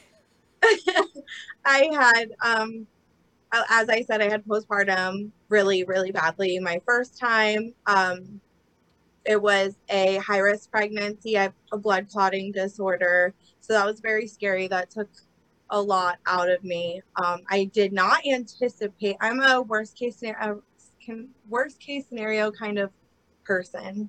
And so when presented with odds, I will go the dark side. And I went full dark side with that pregnancy and did not expect to be raising my child. I thought for sure that my husband at the time would be raising the child by himself, and I would have passed in childbirth. And so I wake up a mom, and I'm alive, and he's alive, and oh my goodness, this is not what I anticipated. This is hard, and I'm tired. And all the hormones. And so it was a journey, that one. And then 2 years later, we planned Connor, and we got blessed with Connor immediately. God's blessings are always children. And had a postpartum, a touch, not so bad. He was my least bad case of postpartum. But I did go on, my doctors and my husband at the time put me on antidepressants. And so I was numb for a while. And then finally got off that, got divorced and single parented for a while, and then met my husband. And like my mom, we wanted just one together because we love each other so much. We have this amazing love story and this amazing connection, and we would just like look at each other and be like, don't you just want to see what it looks like what our love looks like in a person? Like, this person is going to be insane. It's going to be amazing. And so we just had to have John. And so we have John, my little John, named after my dad. And he is amazing. And we still look at him. He sleeps in between us, and we just stare at him. And we intended on Mark having a vasectomy. Mark is a procrastinator, and and we love each other very, very much. And so Mason came along very quickly. I was 3 months postpartum with postpartum depression when I found out I was pregnant with Mason. Were Wow, you so nursing at quick. the time? I was nursing. There, you're not That's supposed to get pregnant. crazy. And I have blood clotting disorder, so I'm not supposed to get pregnant. It's supposed to be hard, and it's not for me. Like my mom. And so I was not happy to be pregnant at all. I was we found out, and I was crying, sitting there just sobbing when my husband walked in, and I'm sobbing over this part, and he was like, no way, like how? And he immediately is like excited because he's a sicko. Because And I was just like, my man mom's after gonna kill God's me. own heart. That's why. He was excited. That makes me Because happy. men should Oh be yeah, excited. he said, I Mark's have like, made I my- was put on this earth to be a dad. and he already He's a good has 3 dad. children. He's And a great dad. He is a great dad. And that so- is the reaction that most people should have. like It's- Tom Hanks in Castaway, I have made fire. Like, I have made fire. I have Mark made says baby. Like, he trapped me. He baby trapped me. So twice. But you had said if you believed in abortion that Mason would. I would have here. had one. 100%. I thought about it, and that was actually a really big. The first time I think I wrestled with my faith that much, and it was a quick like 10 minutes that I struggled, but it was as soon as I saw that test, I was like, I have to have an abortion. I have to go against everything I believe in. I have to do this. This is not happening. This is not happening.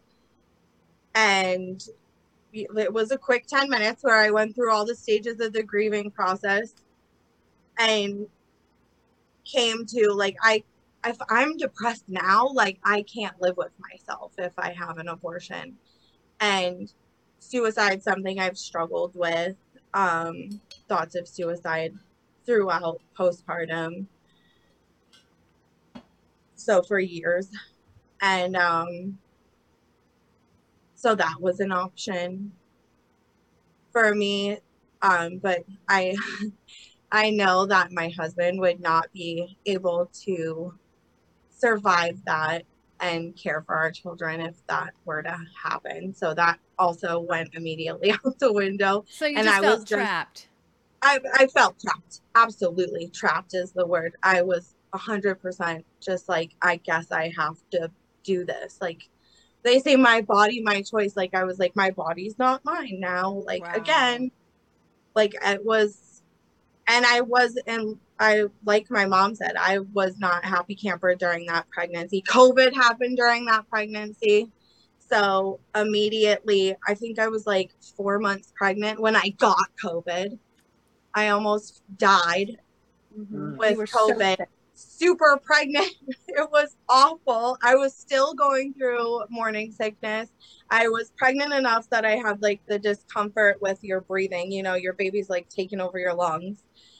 And so that just added to the complications with COVID. And it was really early with COVID where they were just finding out that like COVID was in the United States. So like doctors didn't know what it was. Wasn't the flu, it wasn't this, it wasn't that, antibiotics aren't working. And it was like a really bad, like 3-4 weeks. That just made me even more miserable. I probably manifested that with all my negativity. But so COVID happened, we're in lockdown, I'm pregnant. I was so scared of getting COVID again that I went up where my parents live now is a farm that our family has had in the family since my great-grandmother and my great-grandfather purchased it. And it was just a cabin in the woods, like a dinky little cabin in the woods and 88 acres. And so I was like, I'm going there in the middle of nowhere. I'm taking my kids so they can play outside and they don't have to wear masks. And we lived by ourselves, like homesteaded, like on this acreage. I wouldn't go to the grocery store. Mark couldn't come with me because he was still an essential worker working full time. So he would come and stay with us on the weekends. And I was just up there with the 3 kids and pregnant by myself. That was crazy for like 7-8 weeks before we figured out that COVID wasn't what we thought it was. And then we went home. And around, I'd say that time at the cabin was so healing for me and reconciling with the pregnancy. By the time we came home, I was looking forward to Mason. Wow. You know what, Sam? Do you think possibly it was your environment? I do. I remember, the first couple weeks were really hard, and I have, I'm sober almost 7 years, and my aunt used to keep a big box of really expensive wine in the back of the laundry room in the cabin, and knowing that it was there and I was trapped in this house with this big box of wine and 4 really stressful children, homeschooling and all of that, and not wanting to be pregnant, so not necessarily like, do I care if I just drink while I'm pregnant? So that was all very tempting and very challenging at the time. But I remember the times we didn't have a dryer, but we had a washing machine up there. And it started to the snow started to melt and spring started to happen while we were there. And so I broke out the clothesline. And I remember that I would draw out the moments, the minutes of hanging the clothes on the clothesline as long as I possibly could. And I just felt like, this is the best. Wow. Like, the kids are playing in the background, like the clothes. I don't know. There's something about clothes on a clothesline that are like, Oh yeah, it is. so Yeah. good. Very And therapeutic. sound they make, flapping in the breeze. Like, it's just like, this is the life. And it really, that's when Mom's on the phone with me. She's in Texas and she's trapped in Texas. And they're like, we're going to make a break for it and come up there. Just wait for us. And we're coming to the cabin. This is it. We're doing a family takeover at the cabin, because it wasn't ours. It was like a family cabin at the time, like aunts and uncles and everybody owned a piece of it. And so we used to like do like timeshares. Like, I had to like really convince everybody to let me stay up there for that long. And so my mom's like, this is the time we're going to seize the cabin while we're up there. So she's like, did. Praise the Lord. I think that that's a really great testimony, Sam, because that's where this all gets back to when we're talking about, you guys know that we've been talking about the rapture theory, taking it back to manifesting the kingdom of God. And so many of the problems that we're experiencing are because in the past 100 years, the devil has tricked us into saying, hey, you want to move to the city. Hey, you want to have electricity. Hey, you want to have these appliances. You know, you got the Kirby guy knocking on the door, convincing the wife you need a $2,000 vacuum, right? And the husband comes home and she's like, hey, I need this $2,000 vacuum. It sucks really great. Watch. And he's like, that's half a car. Okay. And so then we're in debt and we've got property taxes and life is really hard. And Jason, to your point, you were talking about that is very stressful on our body. So when we're eating, like, you know, John and Stacy, they have a very large garden, but they don't have a farm. Like, it's not like acres and acres of food, but they're growing a ton of food. Okay. And if you've got all this food and you've got all these kids, I'm telling you, if you had just enough, you know, if they're building a house and they're doing their thing, if you have enough bedrooms, where you guys are at, John and Stacy, it's nothing to have another mouth to feed and another kid just running around. No. It's 88 acres where, you know, I got plenty of room. You can have you have an acre, you have an acre, you have an acre, you know, you have it and you have enough food. You have too much food and you're not even farming like on a massive scale. Right. And Sam, you're talking about, I'm outside and I'm feeling, and I tell you guys, when I go out to the garden, I decompress and that's what I call my happy place. I'll make my videos for you guys because I'm in a zone, in a mode, and I'm just like, boom, this right here is what life is supposed to, I feel the best. Like, I think it's like what people feel when they get high. You can't feel any better. So let's put this into perspective. You're a woman. Let's say you have a part-time job or a full-time job, and you go to work 8 hours a day. You come home. Maybe you've got kids. You got to make dinner.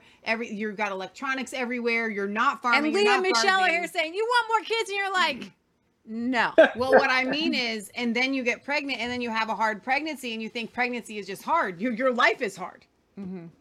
Okay, your life is not what it is intended to be. Right, exactly. And so that's why we're doing the show. That's what Kingdom is about. And so I don't want to keep you guys too much longer, but I did promise people that we're going to pray. So I'd like to go around for Jason, John and Stacy and Sam, for you guys to take a few moments and any of your any thoughts from tonight, any thoughts from the shows. I think we might have to have you guys back on to talk about Kinsey, because we didn't even get into sexual perversion. We're literally doing an episode here on the Margaret Sanger, basically, because it's a lot to take in, a lot to talk about. So why don't we go around? Jason, do you have some final thoughts here? I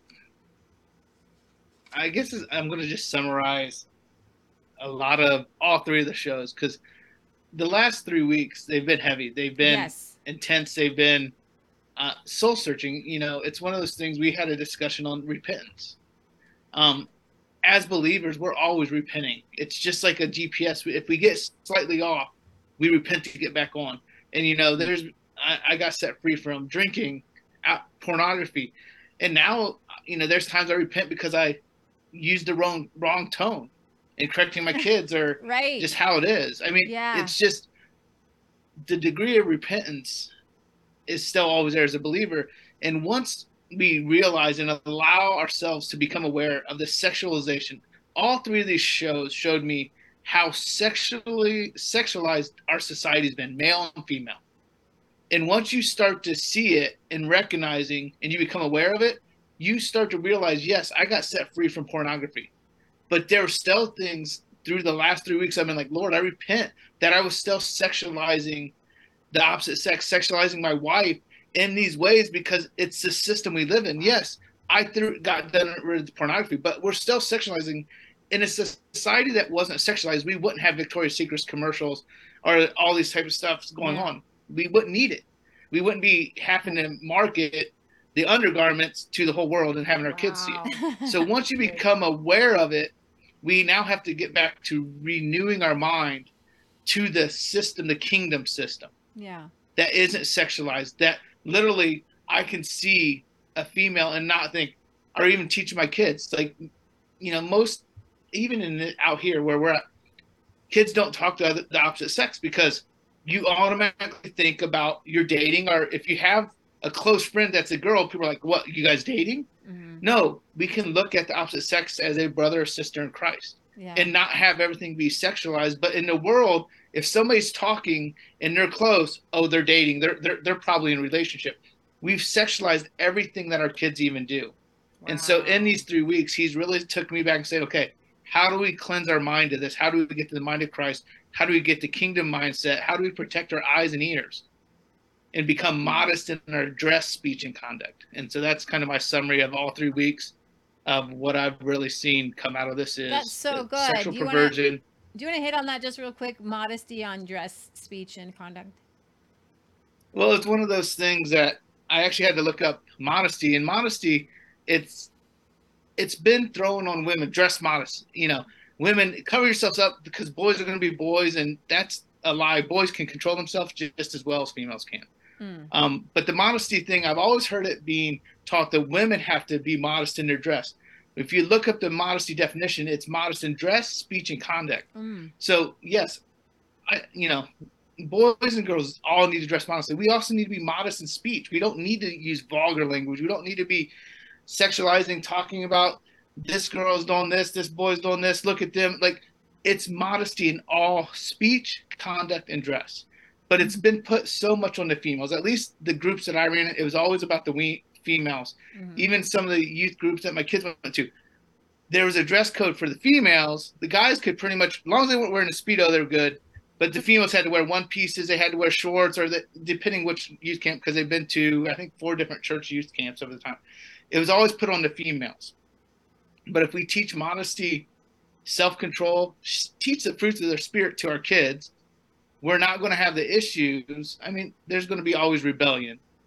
I should say that. There's not always going to be rebellion, but right now we're in a phase where there's still rebellion. But we need to teach our kids that be modest in our speech, dress, and conduct. And it applies to men and women, not just women. That's so good. John and Stacey? I just keep being reminded by the Lord to trust in him in all things. And repentance and trust. He loves us so much, and he wants us to love him back, and he wants us to trust him. And I remember when we were living in Arizona, and the kids knew, you know, if they did something wrong, as long as they didn't lie about it, you know, because I always said, you know, lying, you're going to break a trust. We can't trust what you say. And breaking trust is so hard to repair. Yeah. And so the Lord's always been showing me that I need to trust in him. And so that's kind of what I am taking away from all this, that we need to trust in the Lord. We need to trust that he'll feed our supply, that he'll, and I'm self-employed in construction, and he has always supplied, always. It's amazing. Stacey and I have said to each other numerous times when things get tough, she's, you know, she'll look at me, I'll be going out to estimate a job. She goes, don't chase the money. Don't chase the money. God will provide. Do what's right. And your word is your bond. And so trust. I just keep coming back to trust. Okay, I think you're coming back to trust because you want to talk about trust. Do you want to talk about trust, John? I think that you know, there, while we've got you here, we've got a lot of people watching. John, you guys are going to speak. You and Jason are going to speak on Saturday at Bard's Fest. And while your indiscretions were not large or huge, whatever you went through and you and Stacey went through, you've actually been able to help other people through. So maybe you could talk to men about trust and breaking trust, and to men who are thinking, hey, this pornography that I'm looking at, it's just between me and this screen, and my wife, my girlfriend, the women in my life, it doesn't affect them. You learned pretty quickly that you had to regain some trust. Yes. So there I was, the advocate for trust, and I broke the trust of my wife, and to see how hurt she was by my actions. I was looking, you know, I was looking at pictures on my phone. I had gotten a new phone. I always had a flip phone, so I never had all that technology. And you know, you get sent a YouTube message or a YouTube song, and then when it's over, the next thing you know, there's a naked woman on your phone. It's like, yeah, it happens. This is a satanic attack on your mind, you guys. You have to understand this is planned by Satan to destroy what John and Stacey had, to destroy what Sam had, to destroy what Jason and Cassie had. This is an assault, an attack on marriages, on your minds. My Uncle Jack, I finally had to take his phone away because he's a good guy. But he kept getting these messages. He got on some sort of list on Facebook, and he would get 100 friend requests. 100 friend requests from women, mostly Asian women, just not even half naked, not even a quarter naked. And he didn't know what to do with them. And he's an older guy with his phone, and I hear him talking on the phone, and he's answering messages, and these women are, you know, it's a honeypot. It's all about money, and it's also satanic. And literally, John, you were under attack. The internet literally wants to destroy you. Yeah. Oh, 100%. And I was under attack. And what's really kind of bizarre about that is the fact that um, the year prior to that happening, I, led a couple of my friends out of pornography. Wow. And so for me to fall into it is like, wow, I'm such a knucklehead. No, John, you're a testimony. This is happening to Yeah. every man in America. Okay? And men like you and Jason, you guys have to not be afraid to tell their people. Because it is an attack. There are a handful of people that are attacking, and you have to attack back. You have to tell people, I was assaulted. I was a victim of this. I was a victim of the Kinseyite mentality.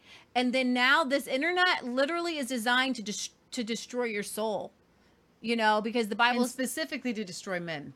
Yeah, it is. And it's families. designed to, and masculine men have to stand up and be like, I took it down, and you did take it down, and you did. There was one testimony. I don't know if you want to tell people about you. There were really good testimonies of how you did help people through pornography. What about David? Yeah. So, I always wear Christian T-shirts, and especially at work. I've never even thought twice about whose house I'm walking into with the Christian T-shirt with the Bible quote on it or anything. It never occurs to me that they might be offended, and nobody ever has been, which is awesome. So anyway, I'm working with this young man, and we'd been working together quite a while, quite a few jobs, and so he knows how I am, and I'm, constantly praise the Lord for this, praise the Lord for that. And so one day he just opens up to me and says, so they're passing their phone around, and it comes to me, and I'm like, this is not something that's going to edify you at all. It's not going to bring anything positive to your life.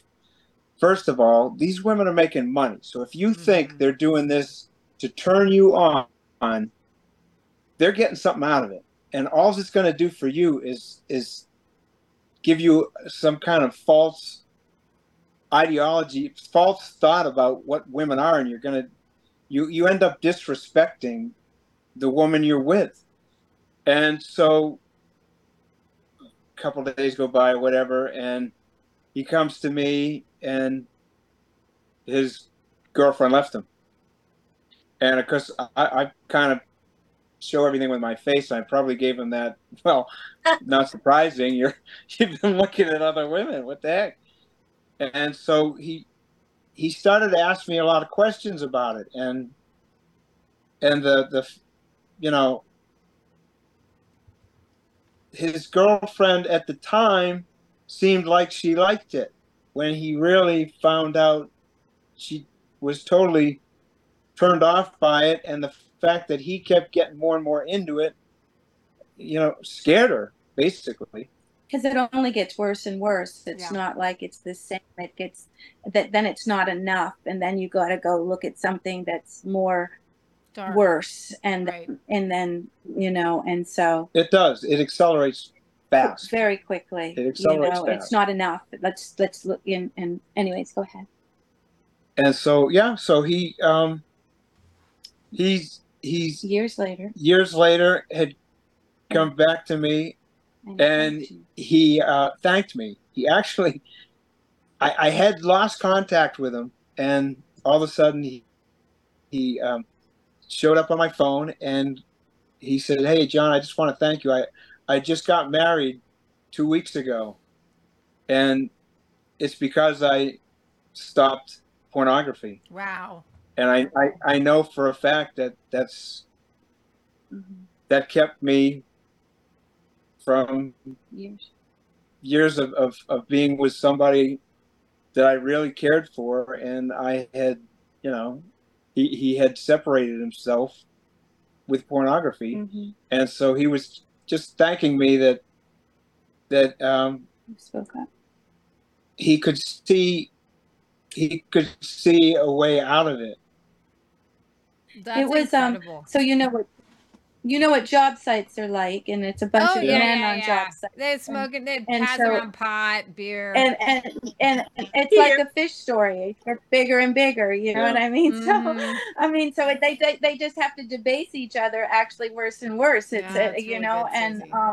it's a camaraderie kind of thing that they Yeah. do, and it's very difficult to not be in it and still be around it and hear it like John does. And so John doesn't, first of all, allow the speak on the job sites, and to, you know, to each his own in their own home, but not here at the job site kind of thing. And so we there was always that kind of kibosh there. And But he so still has the funnest job sites.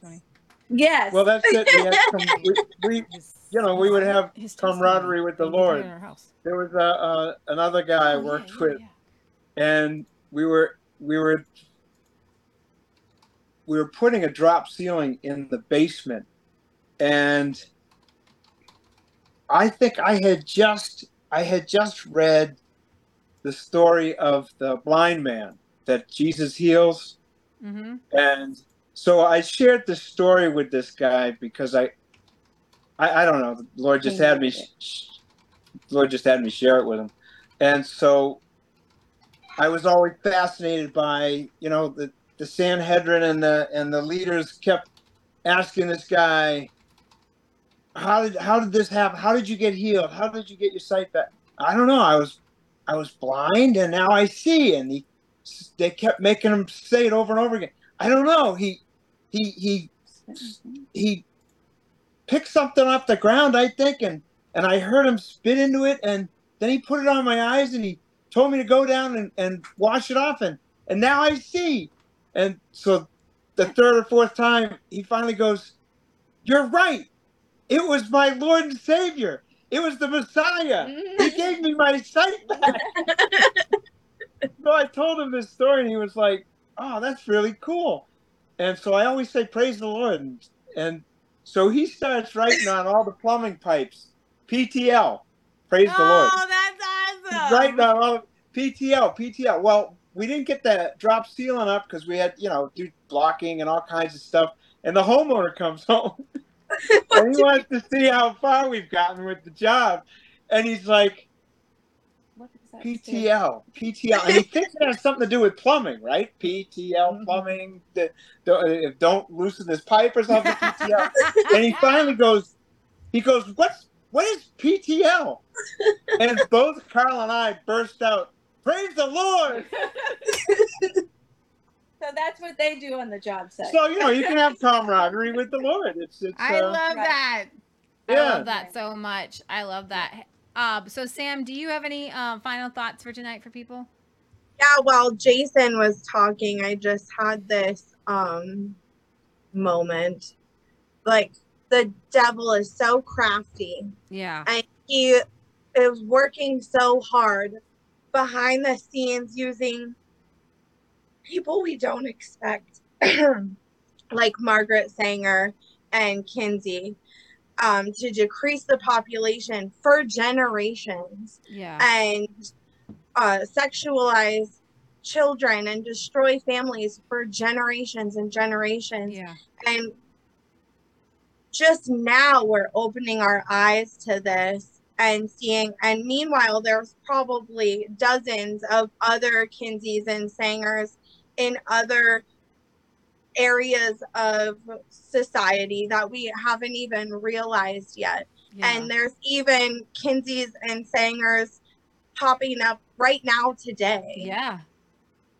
And the agenda is to steal, kill, and destroy. And what we're doing, spreading the kingdom message exponentially every time we share it, is tearing that down and replacing it with something else. We need to replace it with something else every time. It's not enough to just take it down. Yeah. we need to also simultaneously be spreading that victorious kingdom message and filling those holes so that nothing else pops up and we're not just playing whack-a-mole with all these demonic things.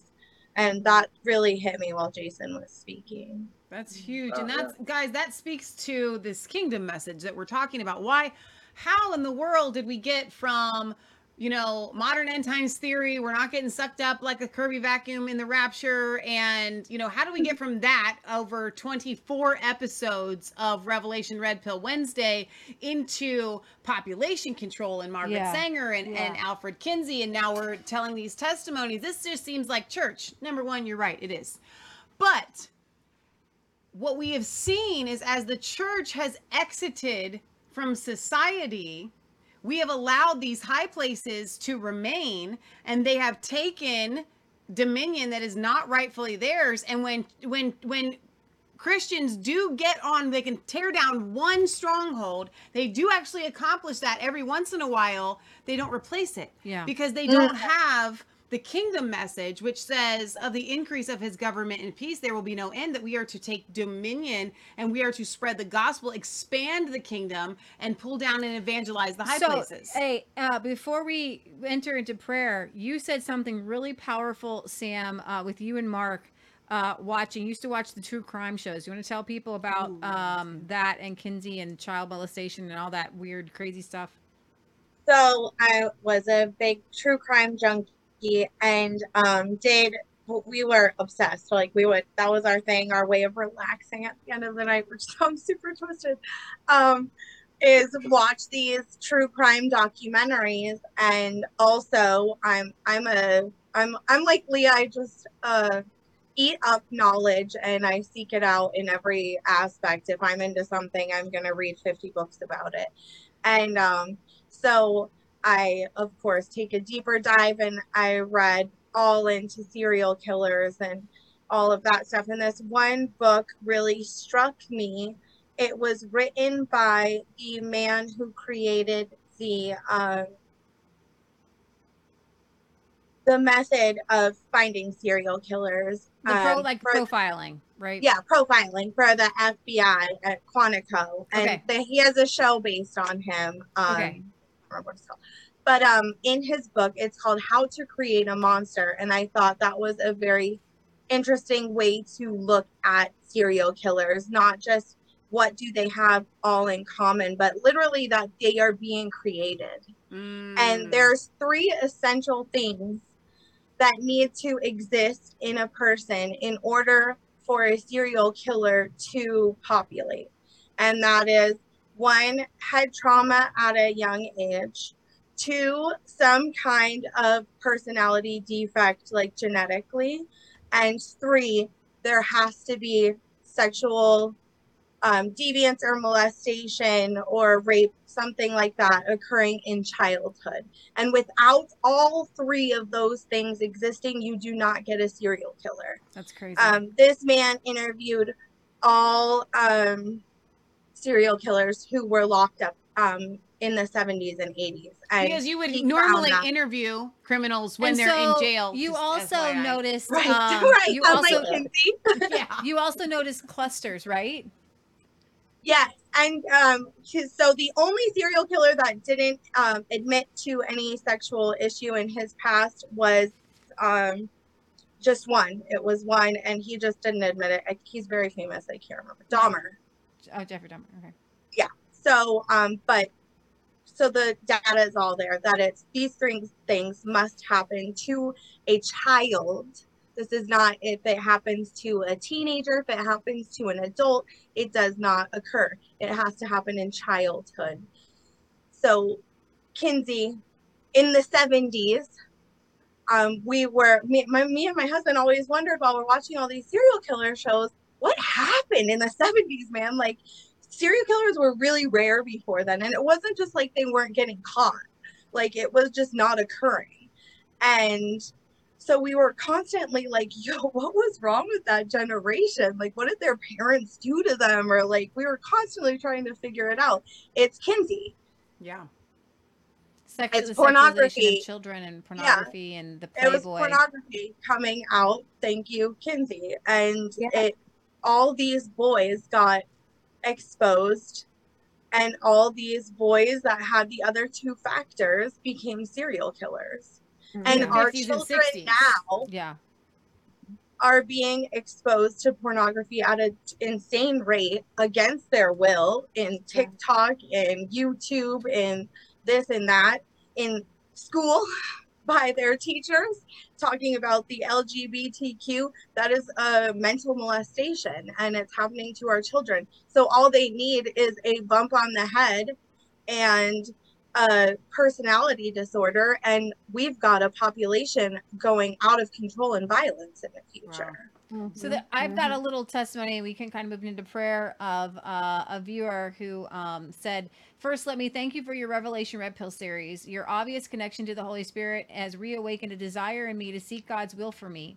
Thus, the following is inspired by your faith and my salvation. Feel free to use this as you see fit. I'll not be using any new or other than message, so he wants to remain anonymous. So no names here, don't worry. I was born in the 60s. I'm from a good Catholic family. My parents are still alive and together. I certainly had a normal, happy childhood. My first exposure to, so he didn't become a serial killer. That's good.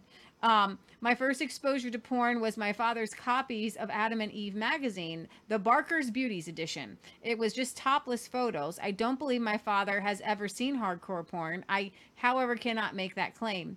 I was not born into wealth. In fact, just the opposite. I got a paper route at 11 and have been employed ever since. While collecting the paper, I was groomed by a 40-year-old man. I didn't see it that way at the time, but it fits everything I know now of the process. It started with smelling pot from his place. He invited me to join in smoking a joint. It then progressed into beers and joints. He started leaving porn magazines out and eventually started watching videos with me. Eventually, he wanted to have oral sex, and I let him give me oral sex. It shattered me at 13 years old. I avoided him every day after that. I'm not incredibly, and I never got a job as a porn star, yet that is the measure I compare myself to. This and the homosexual act I partook in destroyed my sense of self-confidence or self-respect I had in regards to girls. I even made advances towards one of my sisters in some juvenile attempt to prove myself that I wasn't gay. This is harder for me to write than I can describe. This single act brought about by my confusion and pain over being molested destroyed many of my relationships with my family. It took decades to fix the relationships, not me. I wound up paying prostitutes for sex. I didn't look at women as anything other than sources of gratification, not exactly a healthy basis for relationships. I did, however, wind up getting married. I found a woman as damaged, if not more than me. I married her to fix my drinking and then separated 6 months later. I got sober after my final DUI, and we got back together after I stayed sober for a year and a half. This did nothing to stop my porn addiction. 20 years later, I'm still fighting that addiction.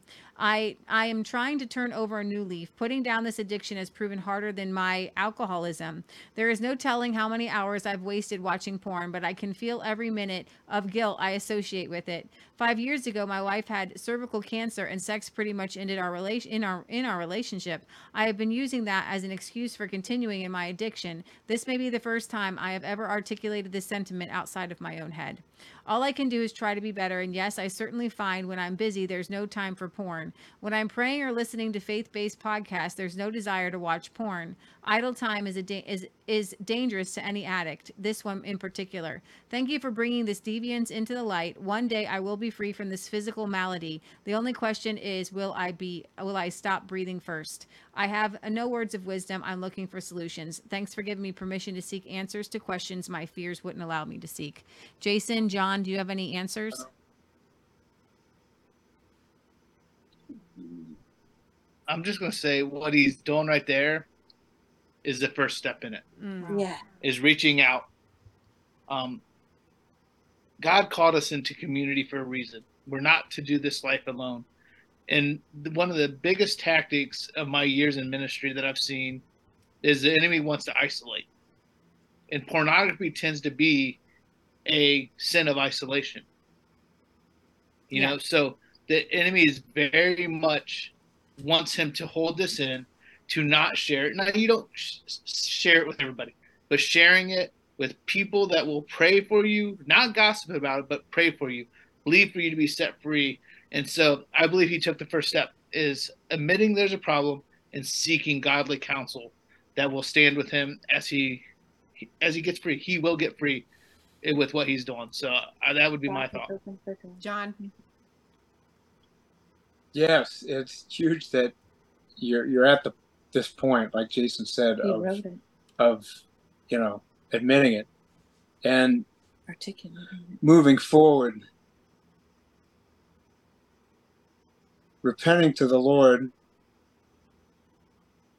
helped me. Also, it is definitely a daily battle, and keeping busy definitely helps, like you said. And so you also have identified your triggers, which is another really positive step. So you got to avoid those triggers for sure. And if you can get to that point where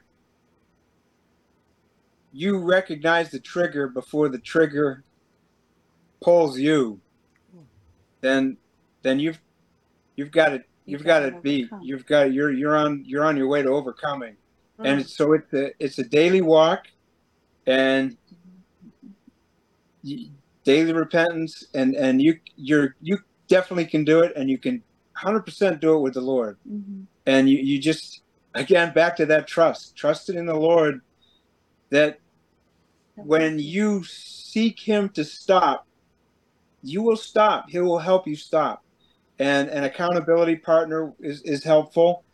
Like Jason said, someone that's not going to gossip about it, but help you through it. Someone maybe that'll help you with the trigger. People are different how they respond to overcoming a trigger.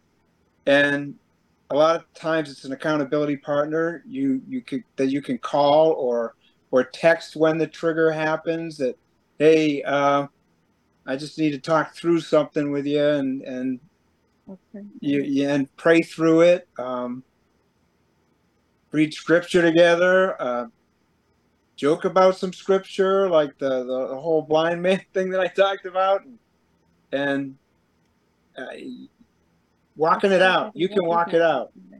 Yeah, it's great that you recognized it, and you will overcome. And be honest with your wife. And be honest with those around you. And if there is a spouse involved, there is. Wife and servant. Yes, and that is that's right. So that Go ahead, Stacy. Did you want to say something too? Well, I'm just looking at it from a point of view that after a while, those images are just emblazoned in your eyes and in your head, and you can't get rid of them. And even in your idle time, that's what pops up first, because of what your body is calling for more. And so, and it's a sexual release. And you need to go do something else besides that. So you should do some physical energy. You should go to bed exhausted. You should do push-ups, do all those things, and say you're doing it for that purpose. Acknowledge why you're doing it, not that you're pushing it away. I'm doing this to get this image out of my mind. I'm doing this so I can overcome today, for this moment. Because it is a moment by moment struggle, especially if you've been in it for lots of years, and depending on how deep you go in pornography, because pornography is the pain of his wife. Exactly. And so when your wife is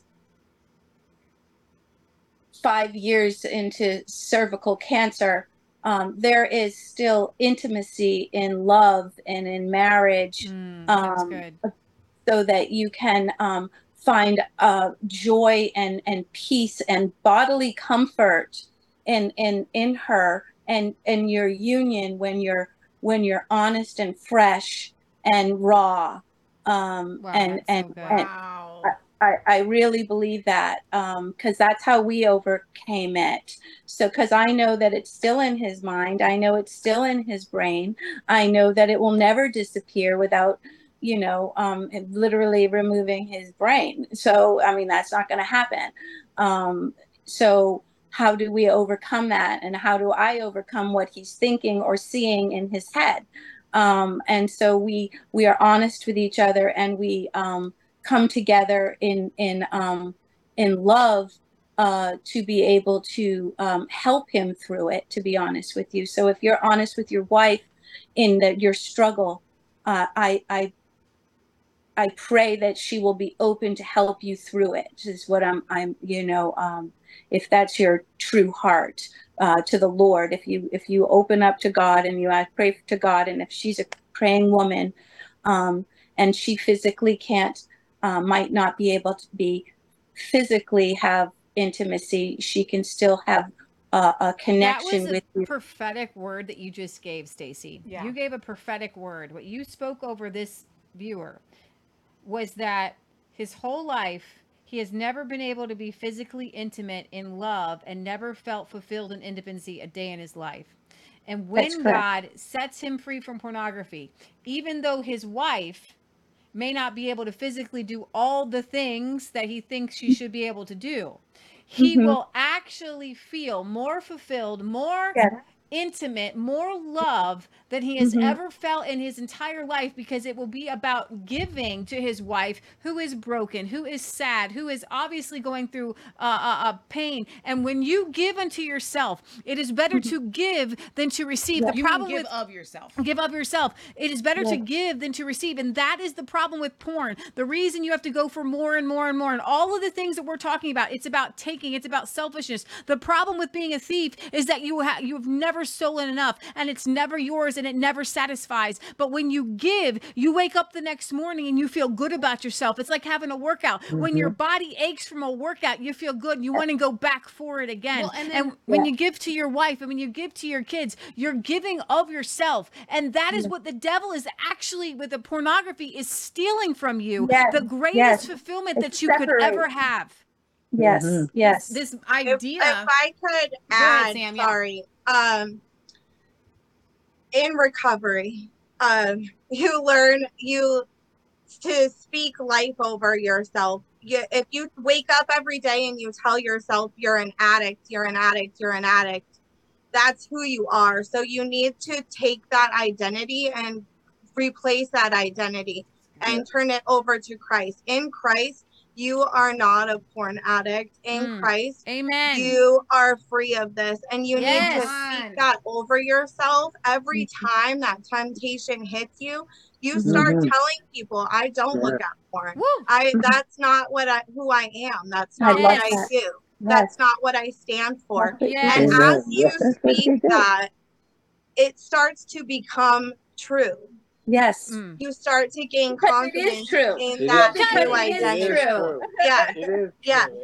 And what Leah was saying with active service, that was where I was going next, is you are anyone in your position. It is hard to be a caretaker of someone who is ill. And it is very easy to become about self in that, what is lacking, what you're no longer receiving because of that.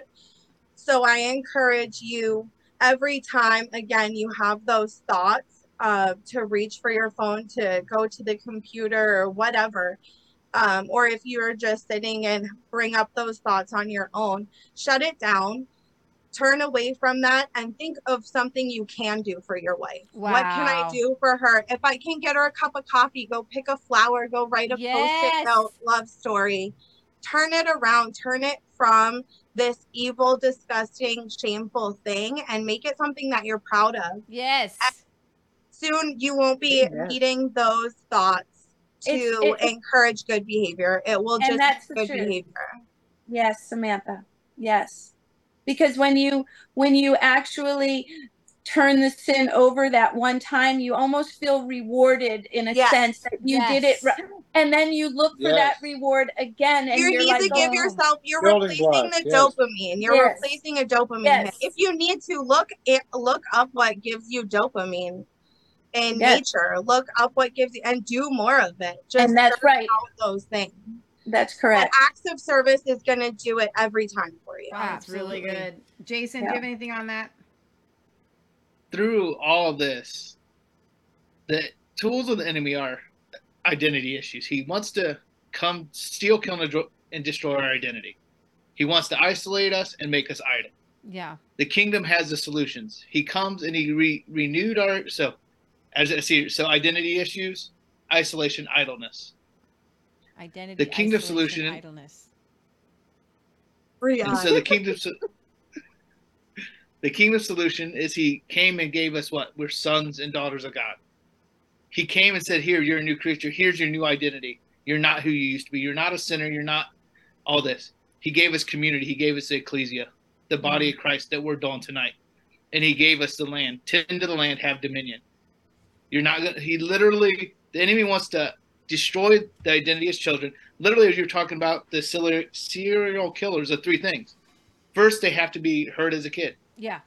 They got to have a messed up identity. Yeah. They have to have a brain injury. Brain injuries can happen through vaccines, let's be honest. If you read Sherry Tenpenny's, so we can medically brain damage them. And what was the third one? I'm drawing a blank right now. Being molested. Molested or raped. Being molested. Or and so the I'm going to Kinsey's guess exposed to something sexual, even pornography It's as a child, which is molestation. Yeah, even deviant. Yeah. Yeah. So all that can happen, honestly, before kids with internet. I mean, our kids, we give them their phones at, we want quiet, we give them phones. So literally, we're helping destroy our kids' identities. And then we isolate them with COVID. And then now they're idle. And what do? And so the answer is our identity in Christ, community with the ecclesia, and getting back to the land. Yeah. Oh, that's Amen. it. Amen. Amen. All right, so here's the deal. I got one happy testimony because You that had was time. real quick. I have one viewer who said that he went to church. He says he was in a small fellowship. It was at the right. It was right at the time of the Sound of Freedom, and you two convinced me that I shouldn't see it by myself. Being kind of a loner, I didn't feel like reaching out, but I did anyhow. I was surprised when I was able to convince 10 people from the fellowship to go to the movie with me. It was great. That being said, I was convicted by your teaching about repenting from porn in my life.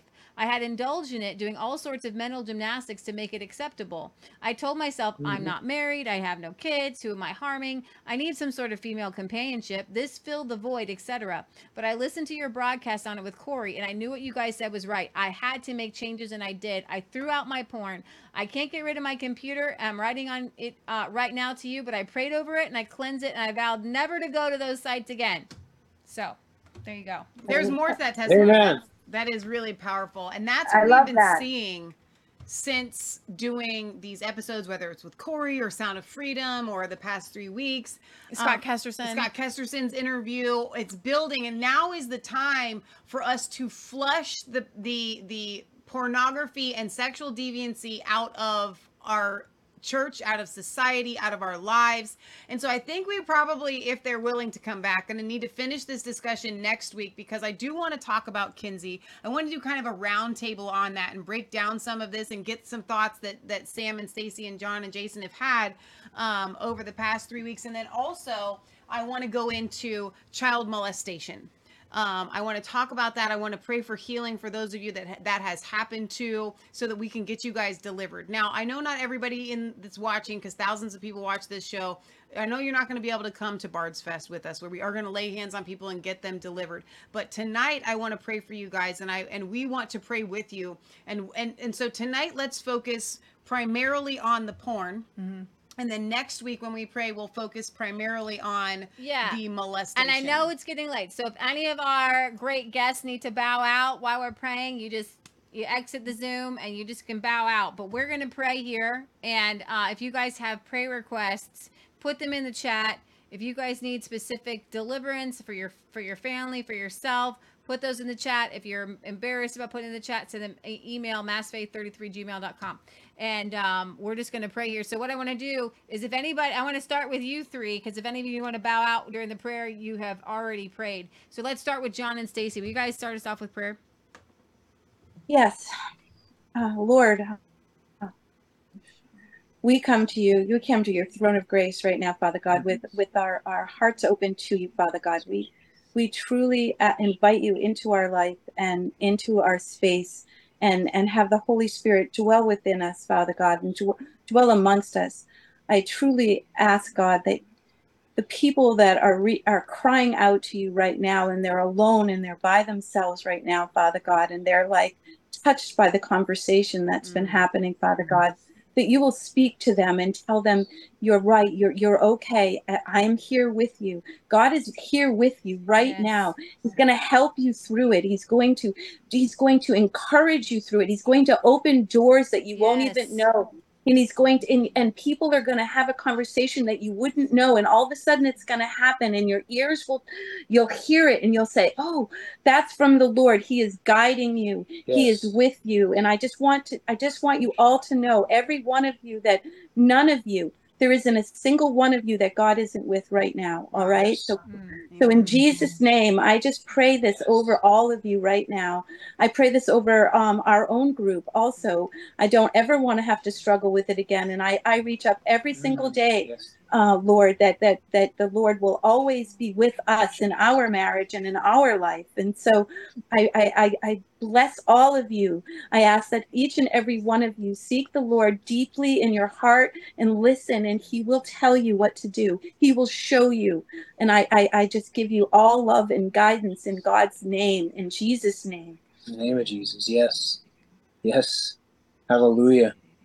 Father God, we do lift up all those, Lord Father, that are seeking you, Lord God, seeking your help in this, Lord Father, that you are faithful, and you will be there for them. You are there with them now, Lord Father. Yes, Lord.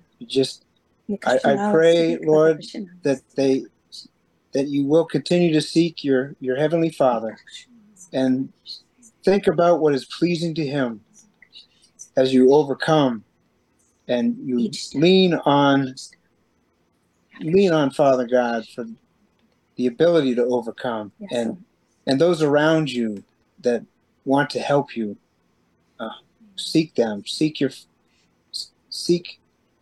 like Stacy was saying, seek a giving heart to reach out to those around you and help someone else, and that will help you overcome your desire to be self-fulfilled. Isolation is not good. Keep from isolation. Keep from isolation. Yes. Yes. In Jesus' name. I just pray these things in Jesus' name, that again, seek and trust in your Heavenly Father. Yes. Yes. In Jesus' name, amen. I just ask, Lord, that you would be with everyone who's watching right now, either live or in the replay, Lord, that you would tell them their identity in you, Lord, that you would cast off any false identity that they are carrying, the lies to in their mind about who they are, and replace those thoughts, Lord. Seek them out, destroy them, and rebuild them, Lord. Yes, rebuild them and restore their fortunes, restore their name, restore them. Wow. For all that have been lost and taken from them in the victimization that society has done to us, Lord. Amen. That you would restore it all. And that they would not lose hope, that they would be encouraged, and that they will feel restored completely to their new identity, Lord, in you, the new name. You will give us a new name. Wow. That's it. Yes, Lord. Yes. Thank you so much, Lord, for your faithfulness. You are faithful every day, and every single one of us who draws breath at this moment can say that the Lord is faithful every day. Yes. Yes. In Jesus' name. Thank you. Yes, Lord.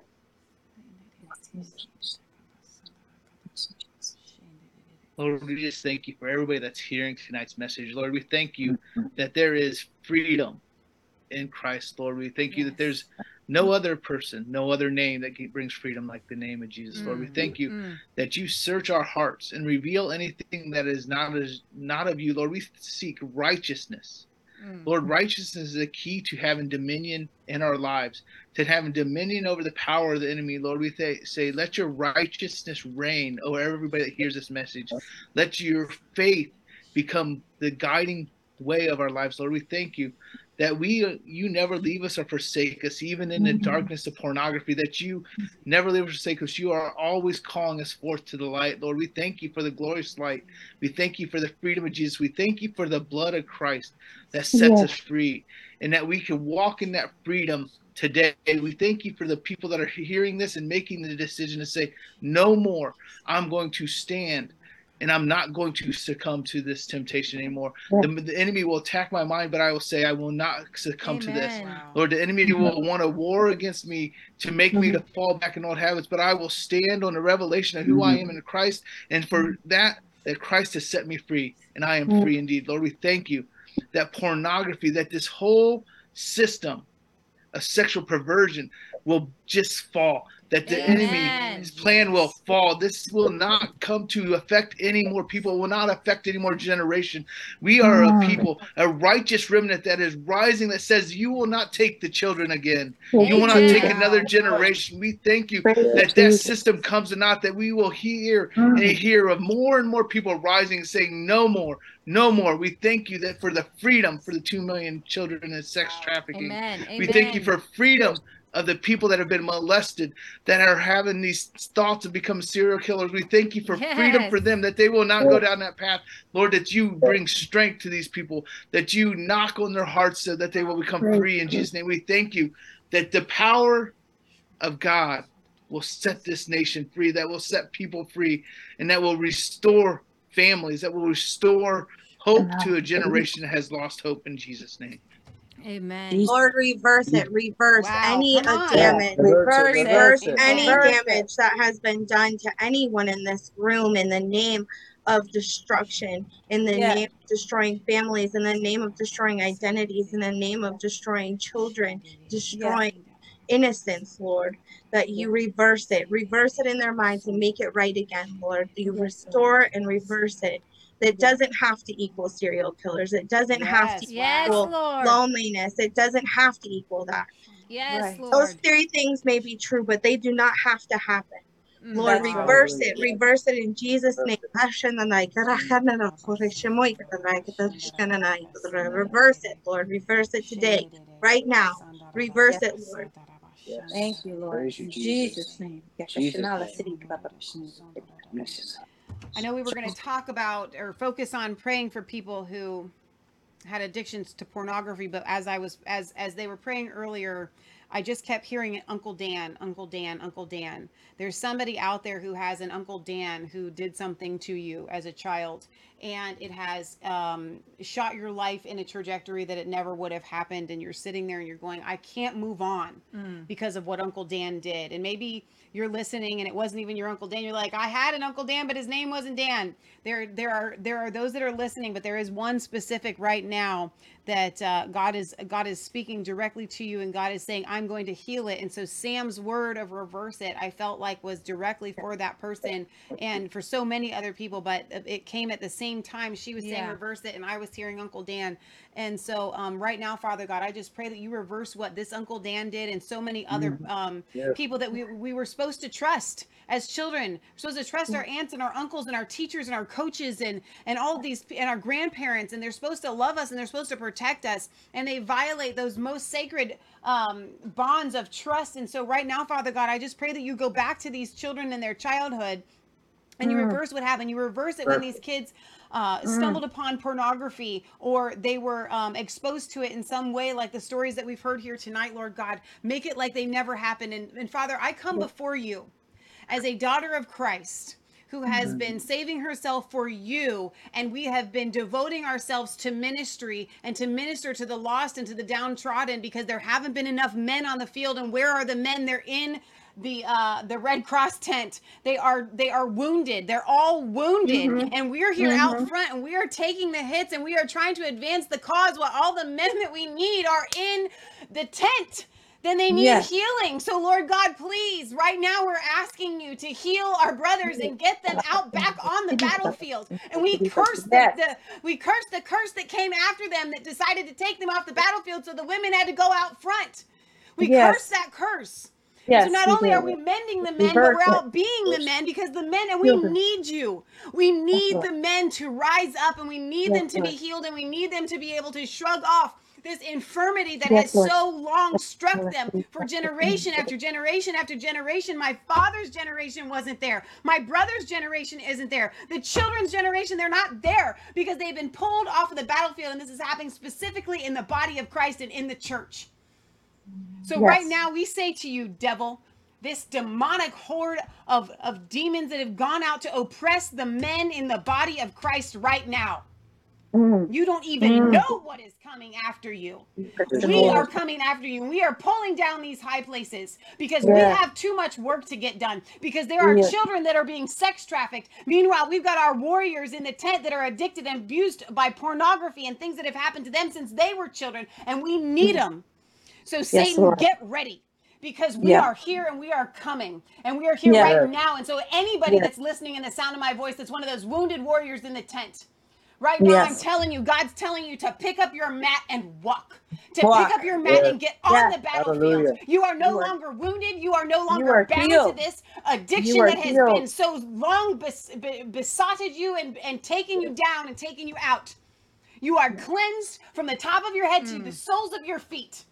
You are purified in your brain. You are purified in your spirit. You are purified in your heart. And you are purified in every memory of anything that ever happened. In the name of Jesus, we are sanctifying you. We are laying hands on you, even though we can't actually touch you. In the name of Jesus, pick up your mat, walk, and go to the armory and start getting out the weapons, because there are too many out there that we have to defeat, and we need you. So right now, God is giving a blanket healing right now. And it doesn't matter if you looked at porn yesterday, you're never going to look at it again, and you are going to set people free who are addicted to it. You are now on the battlefield. You are a general, and it doesn't matter what happened yesterday.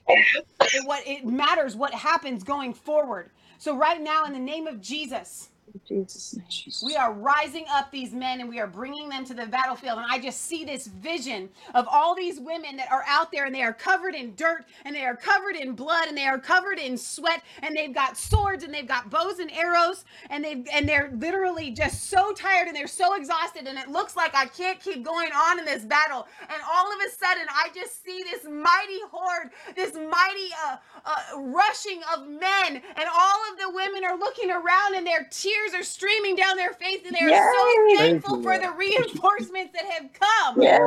And I'm seeing these women that they can now go back to the tent and they can get repaired and they can get refreshed, because the men are looking, and I'm literally seeing men taking swords out of the hands of women and telling them that they can go back to the tent. And these all men of are going out, creation taking groans this army and forward. waits for the sons of God to be revealed. Oh, come on. So the Lord Amen. says, you are free. The chains are off.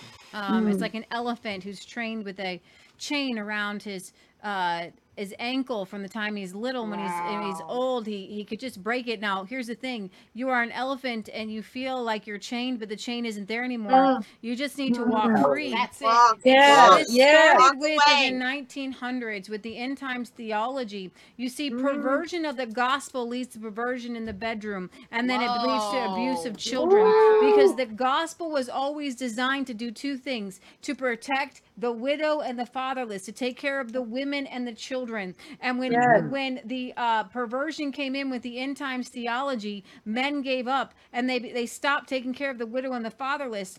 When the Scofield Reference Bible came in was when perversion started to come in, and the church decided to run away. And actually, women, if you want to get your men free from the pornography, then you must repent of keeping them in the tent. You have to repent, because your desire for Jesus to come back, your doom and gloom has kept your husband addicted to porn. Your desire, these women who are not addicted to porn, who are looking at their husbands, what is going on with society? The majority of women are end times theologists, and they are telling their men want to go out on the battlefield and fight, and they are telling their men not to fight. They are telling their men not to farm. They're telling their men not to build generations. They're telling telling their men not to have kids, that my body can't handle these kids anymore. I don't want to have kids. These men are saying, I would like to be generations. And these women have been saying, but there will be no more generations. Sit down, hunker down, and wait for Jesus to come back.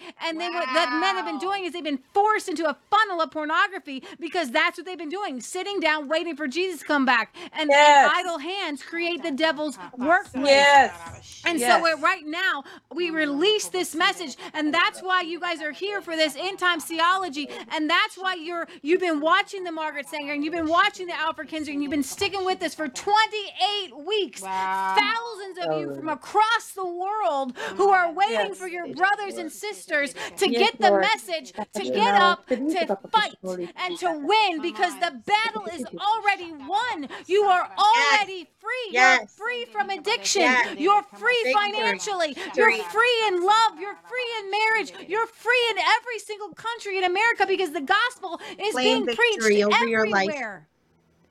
Somebody else got a word? Claim victory over your life. Yes. Claim the victory in Jesus' name. And so do not be Claim afraid. victory over your life. He already paid for it. He already paid for it. He already paid for it. It's been done. Yes. Come on. Accept it. Declare it. Wow. Declare it proudly and Walk in loudly. victory. Walk in victory. Hallelujah. Live in victory. Hallelujah. Think in victory. Go forward in victory. Yes. Because You he are has not done it the all. last generation. Oh, come on. You That's are right. not the last generation. Jesus Christ has already come, and you are going to live to a ripe old age. Stop waiting for Jesus to come back. He has already come, and I speak to all of you Christians, all of you truthers out there who think that Jesus Christ is coming in your lifetime. Stop it. That is from the pit of hell, because I'm telling you what, you have taken a word from God, which is Jesus, waiting in the wings, waiting for you to believe, for him to manifest himself based upon the promises that he has already given to us, rather than promises that you wish to see in the future. Wow. Because he cannot manifest what you wish to see in the future until you already believe what he has already accomplished in the past. Because the past, the beginning and the end. In the past, you Samantha. had victory over the government and the WHO and everything in the past, and you have been succumbed to this end-time theology, and many of you are still hanging on like a baby with a pacifier. Jesus, please end the world. Stop it. He's not going to end the world in your lifetime. You are going to have children and grandchildren and great-great-grandchildren, probably for another 1,000 years, and you guys have to be ready to be building and not tearing things down and not waiting. Accept the good news. Accept the gospel. This is the gospel. This is the good news. This is the only good news. Yes. God created the heavens and the earth, and he said it is the good news. Hallelujah. Yes. Thank you, Jesus. When the gospel is truly preached, because I'm telling you, honey child, in every single church in America, very few of them preach the gospel. That Jesus Christ has defeated the enemy. That Jesus Christ is setting up his kingdom. That we are kingdom kids and we are manifesting the new Jerusalem. Our founding fathers had it. The Pilgrims had it. And they were builders. And they went to Africa and they went to the far corners of the earth and they preached the gospel of the kingdom of God. And so what we need to see is a generation of men who are preaching the gospel of the kingdom. And guess what? Like Teflon, pornography slips right off. Because when you are a king in a kingdom, you do not bow yourself down to prostitutes. You have a queen by your side. You do not mix your seed with that of a whore or a prostitute. You mix your seed only with the queen because you have a legacy. And your legacy cannot be mingled with that of the unclean. Your legacy cannot be mingled with the common.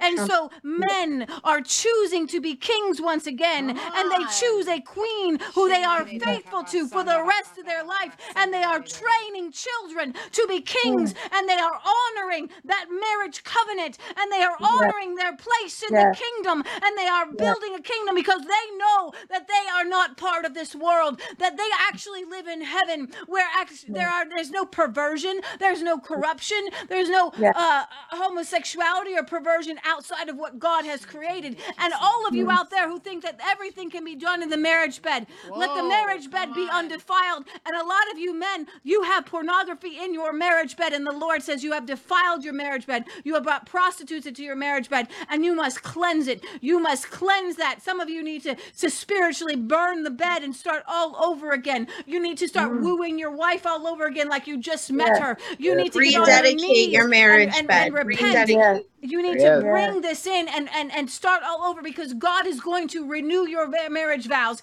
He is going to renew your marriage. He is going to cleanse that marriage bed. And this is the gospel of the kingdom. You see, God throws things as far as the east is from the west. And you know what? When you have the mind of Christ, then your mind is renewed. And your mind out of heaven, those images are gone, because when you are living in your mind in heaven, those images will not be there. And those memories will be wiped. And so in Jesus' name, those memories, those images are wiped in Jesus' name. It is like you have never seen those images. It's like you're looking at your wife for the first time, as she is the only woman that you have ever seen. And he is wiping your brain clean, and he is cleansing your mind. As you have your mind clean, you need to be in the word, reading the word, praying the word on audio tape or audio Bible, listening to the word over and over again, because you are washed and regenerated by the word of God. Jesus, the living word, the living bread. Listen and begin to read from Genesis to Revelation, and again and again and again, and you are washed and you are cleansed, and your garments are cleansed, and the book of Revelation begins to manifest in your life,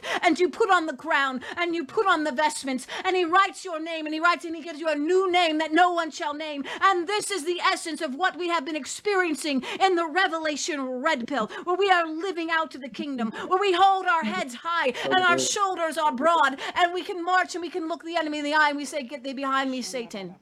And he will not ask, he will not say, "Peter and Paul I know, but you I don't know." They will know you, because right behind you is the King of Kings and the Lord of Lords, and he is living inside of you, and you are the express image of the Almighty. And as you are transformed into the express image of the Almighty, nothing shall by any means harm you. You live out of the kingdom. And so the witnesses that are with you begin to fight with you. The Abrahams, the Isaacs, the Jacobs, the Samuels, the Samsons, the Ruths, the Boaz, the Deborahs. You see, there is an army of saints, but they must be activated by the King and activated by your faith, because when you die, you don't die, you live on. You have greater things to do. Even when you're out of this shell and out of this body, your spirit lives on. And we are together with these saints. We are together, and we are fighting, and we are advancing, and we are fighting, and you receive more blessings and more blessings. Abraham, every time a new child comes into the kingdom, Abraham wants another child. You see, that is why God says, "Do not shut up the womb." That is why God says, "Do not sterilize the men."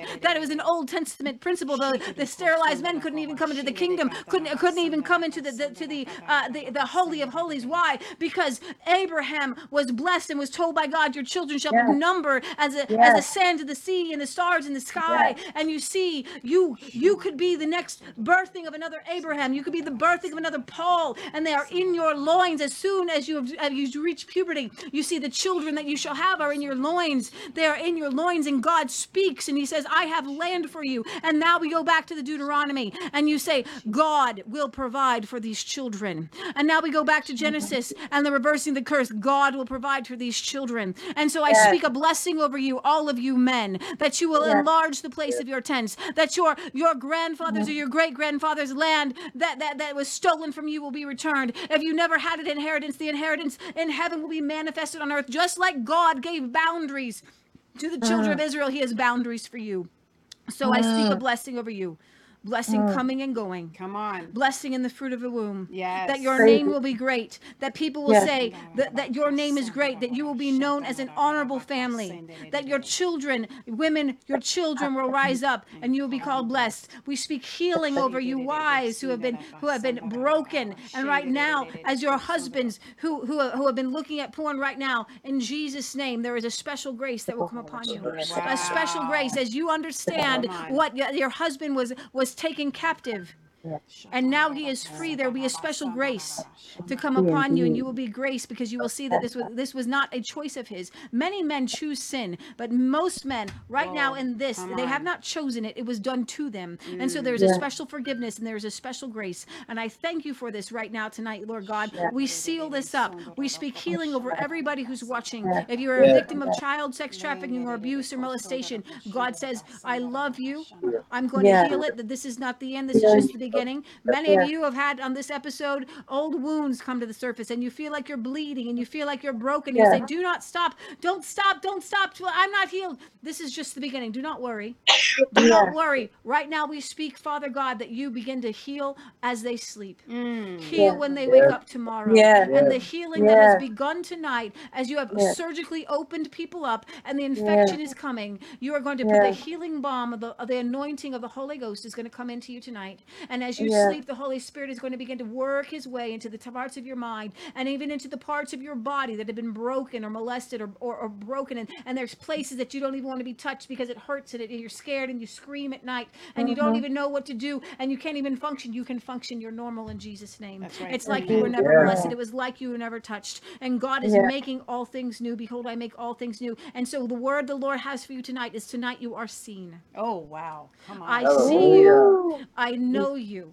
You came here tonight. If you are watching tonight and you are broken, the word the Lord gave me earlier, and he's impressing upon me right now. He says, they don't need to call you by your name. Many of you say, call me by my name. Call out my situation.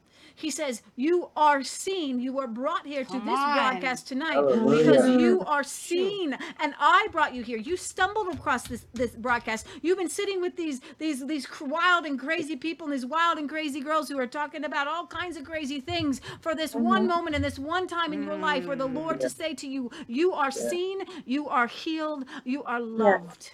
And you were loved, and he was with you, and he's going to make it like it never happened. So we sew this up right now in Jesus' name. We seal this up. This is not the end. This is just the beginning. And we thank you for it. In Jesus' name we pray. Amen. Amen. Jason, did you have anything? Know you, says the Lord. I know you, says the Lord. I knit you together in your mother's womb. Yes. I know the thoughts in your head before you think them. I know the amount of the hairs on your head. I know the amount of breaths you have left in your body. I know you.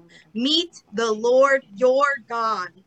Oh, wow. Come on. Amen. I am not in Google. You will not find me in the computer. You will not find me in other books. You need to meet me in the living word, the only living word. I am the breath of life. Meet your Lord. I know you. I love you. I loved you before you were born. Yes. Yes. Yes. Yes. Clean your heart, Father. Clean their hearts, Father God. Repentance, Father God. Yes, Lord, repent, and then they can be sanctified and walk in your ways. Yes. In Jesus' name.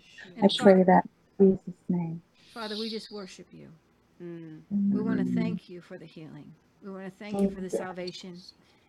Father God, collectively we repent of our own sins of being rude or broken or prideful or the perversion that we've had. For our sins known and unknown, we will all repent right now in Jesus' name, every single one of us. Father God, cleanse us, cleanse our hearts, cleanse our minds, so that we can come and worship in your holy of holies. Jesus, we just worship you. Thank you. Yes. We thank you. In Jesus' You are name. so good. You are so kind. You You are the Alpha and the Omega. You are the beginning and the end. Right when he started. Thank you, Father. Praise you, Jesus. Love you, Lord. And I lift up my voice to worship you. Oh, my soul, rejoice. Take joy, my King, in what you hear. Let it be a sweet, sweet sound in your ear. Amen. Thank you, Jesus. Glory. Amen. Mhm. All I right. love you guys. Praise the That Lord. was Awesome. not expected. Woo! That God was is intense. Jason, did you have anything? When you were praying about the sword, I don't remember. I think it was Monday night, Sunday or Monday night.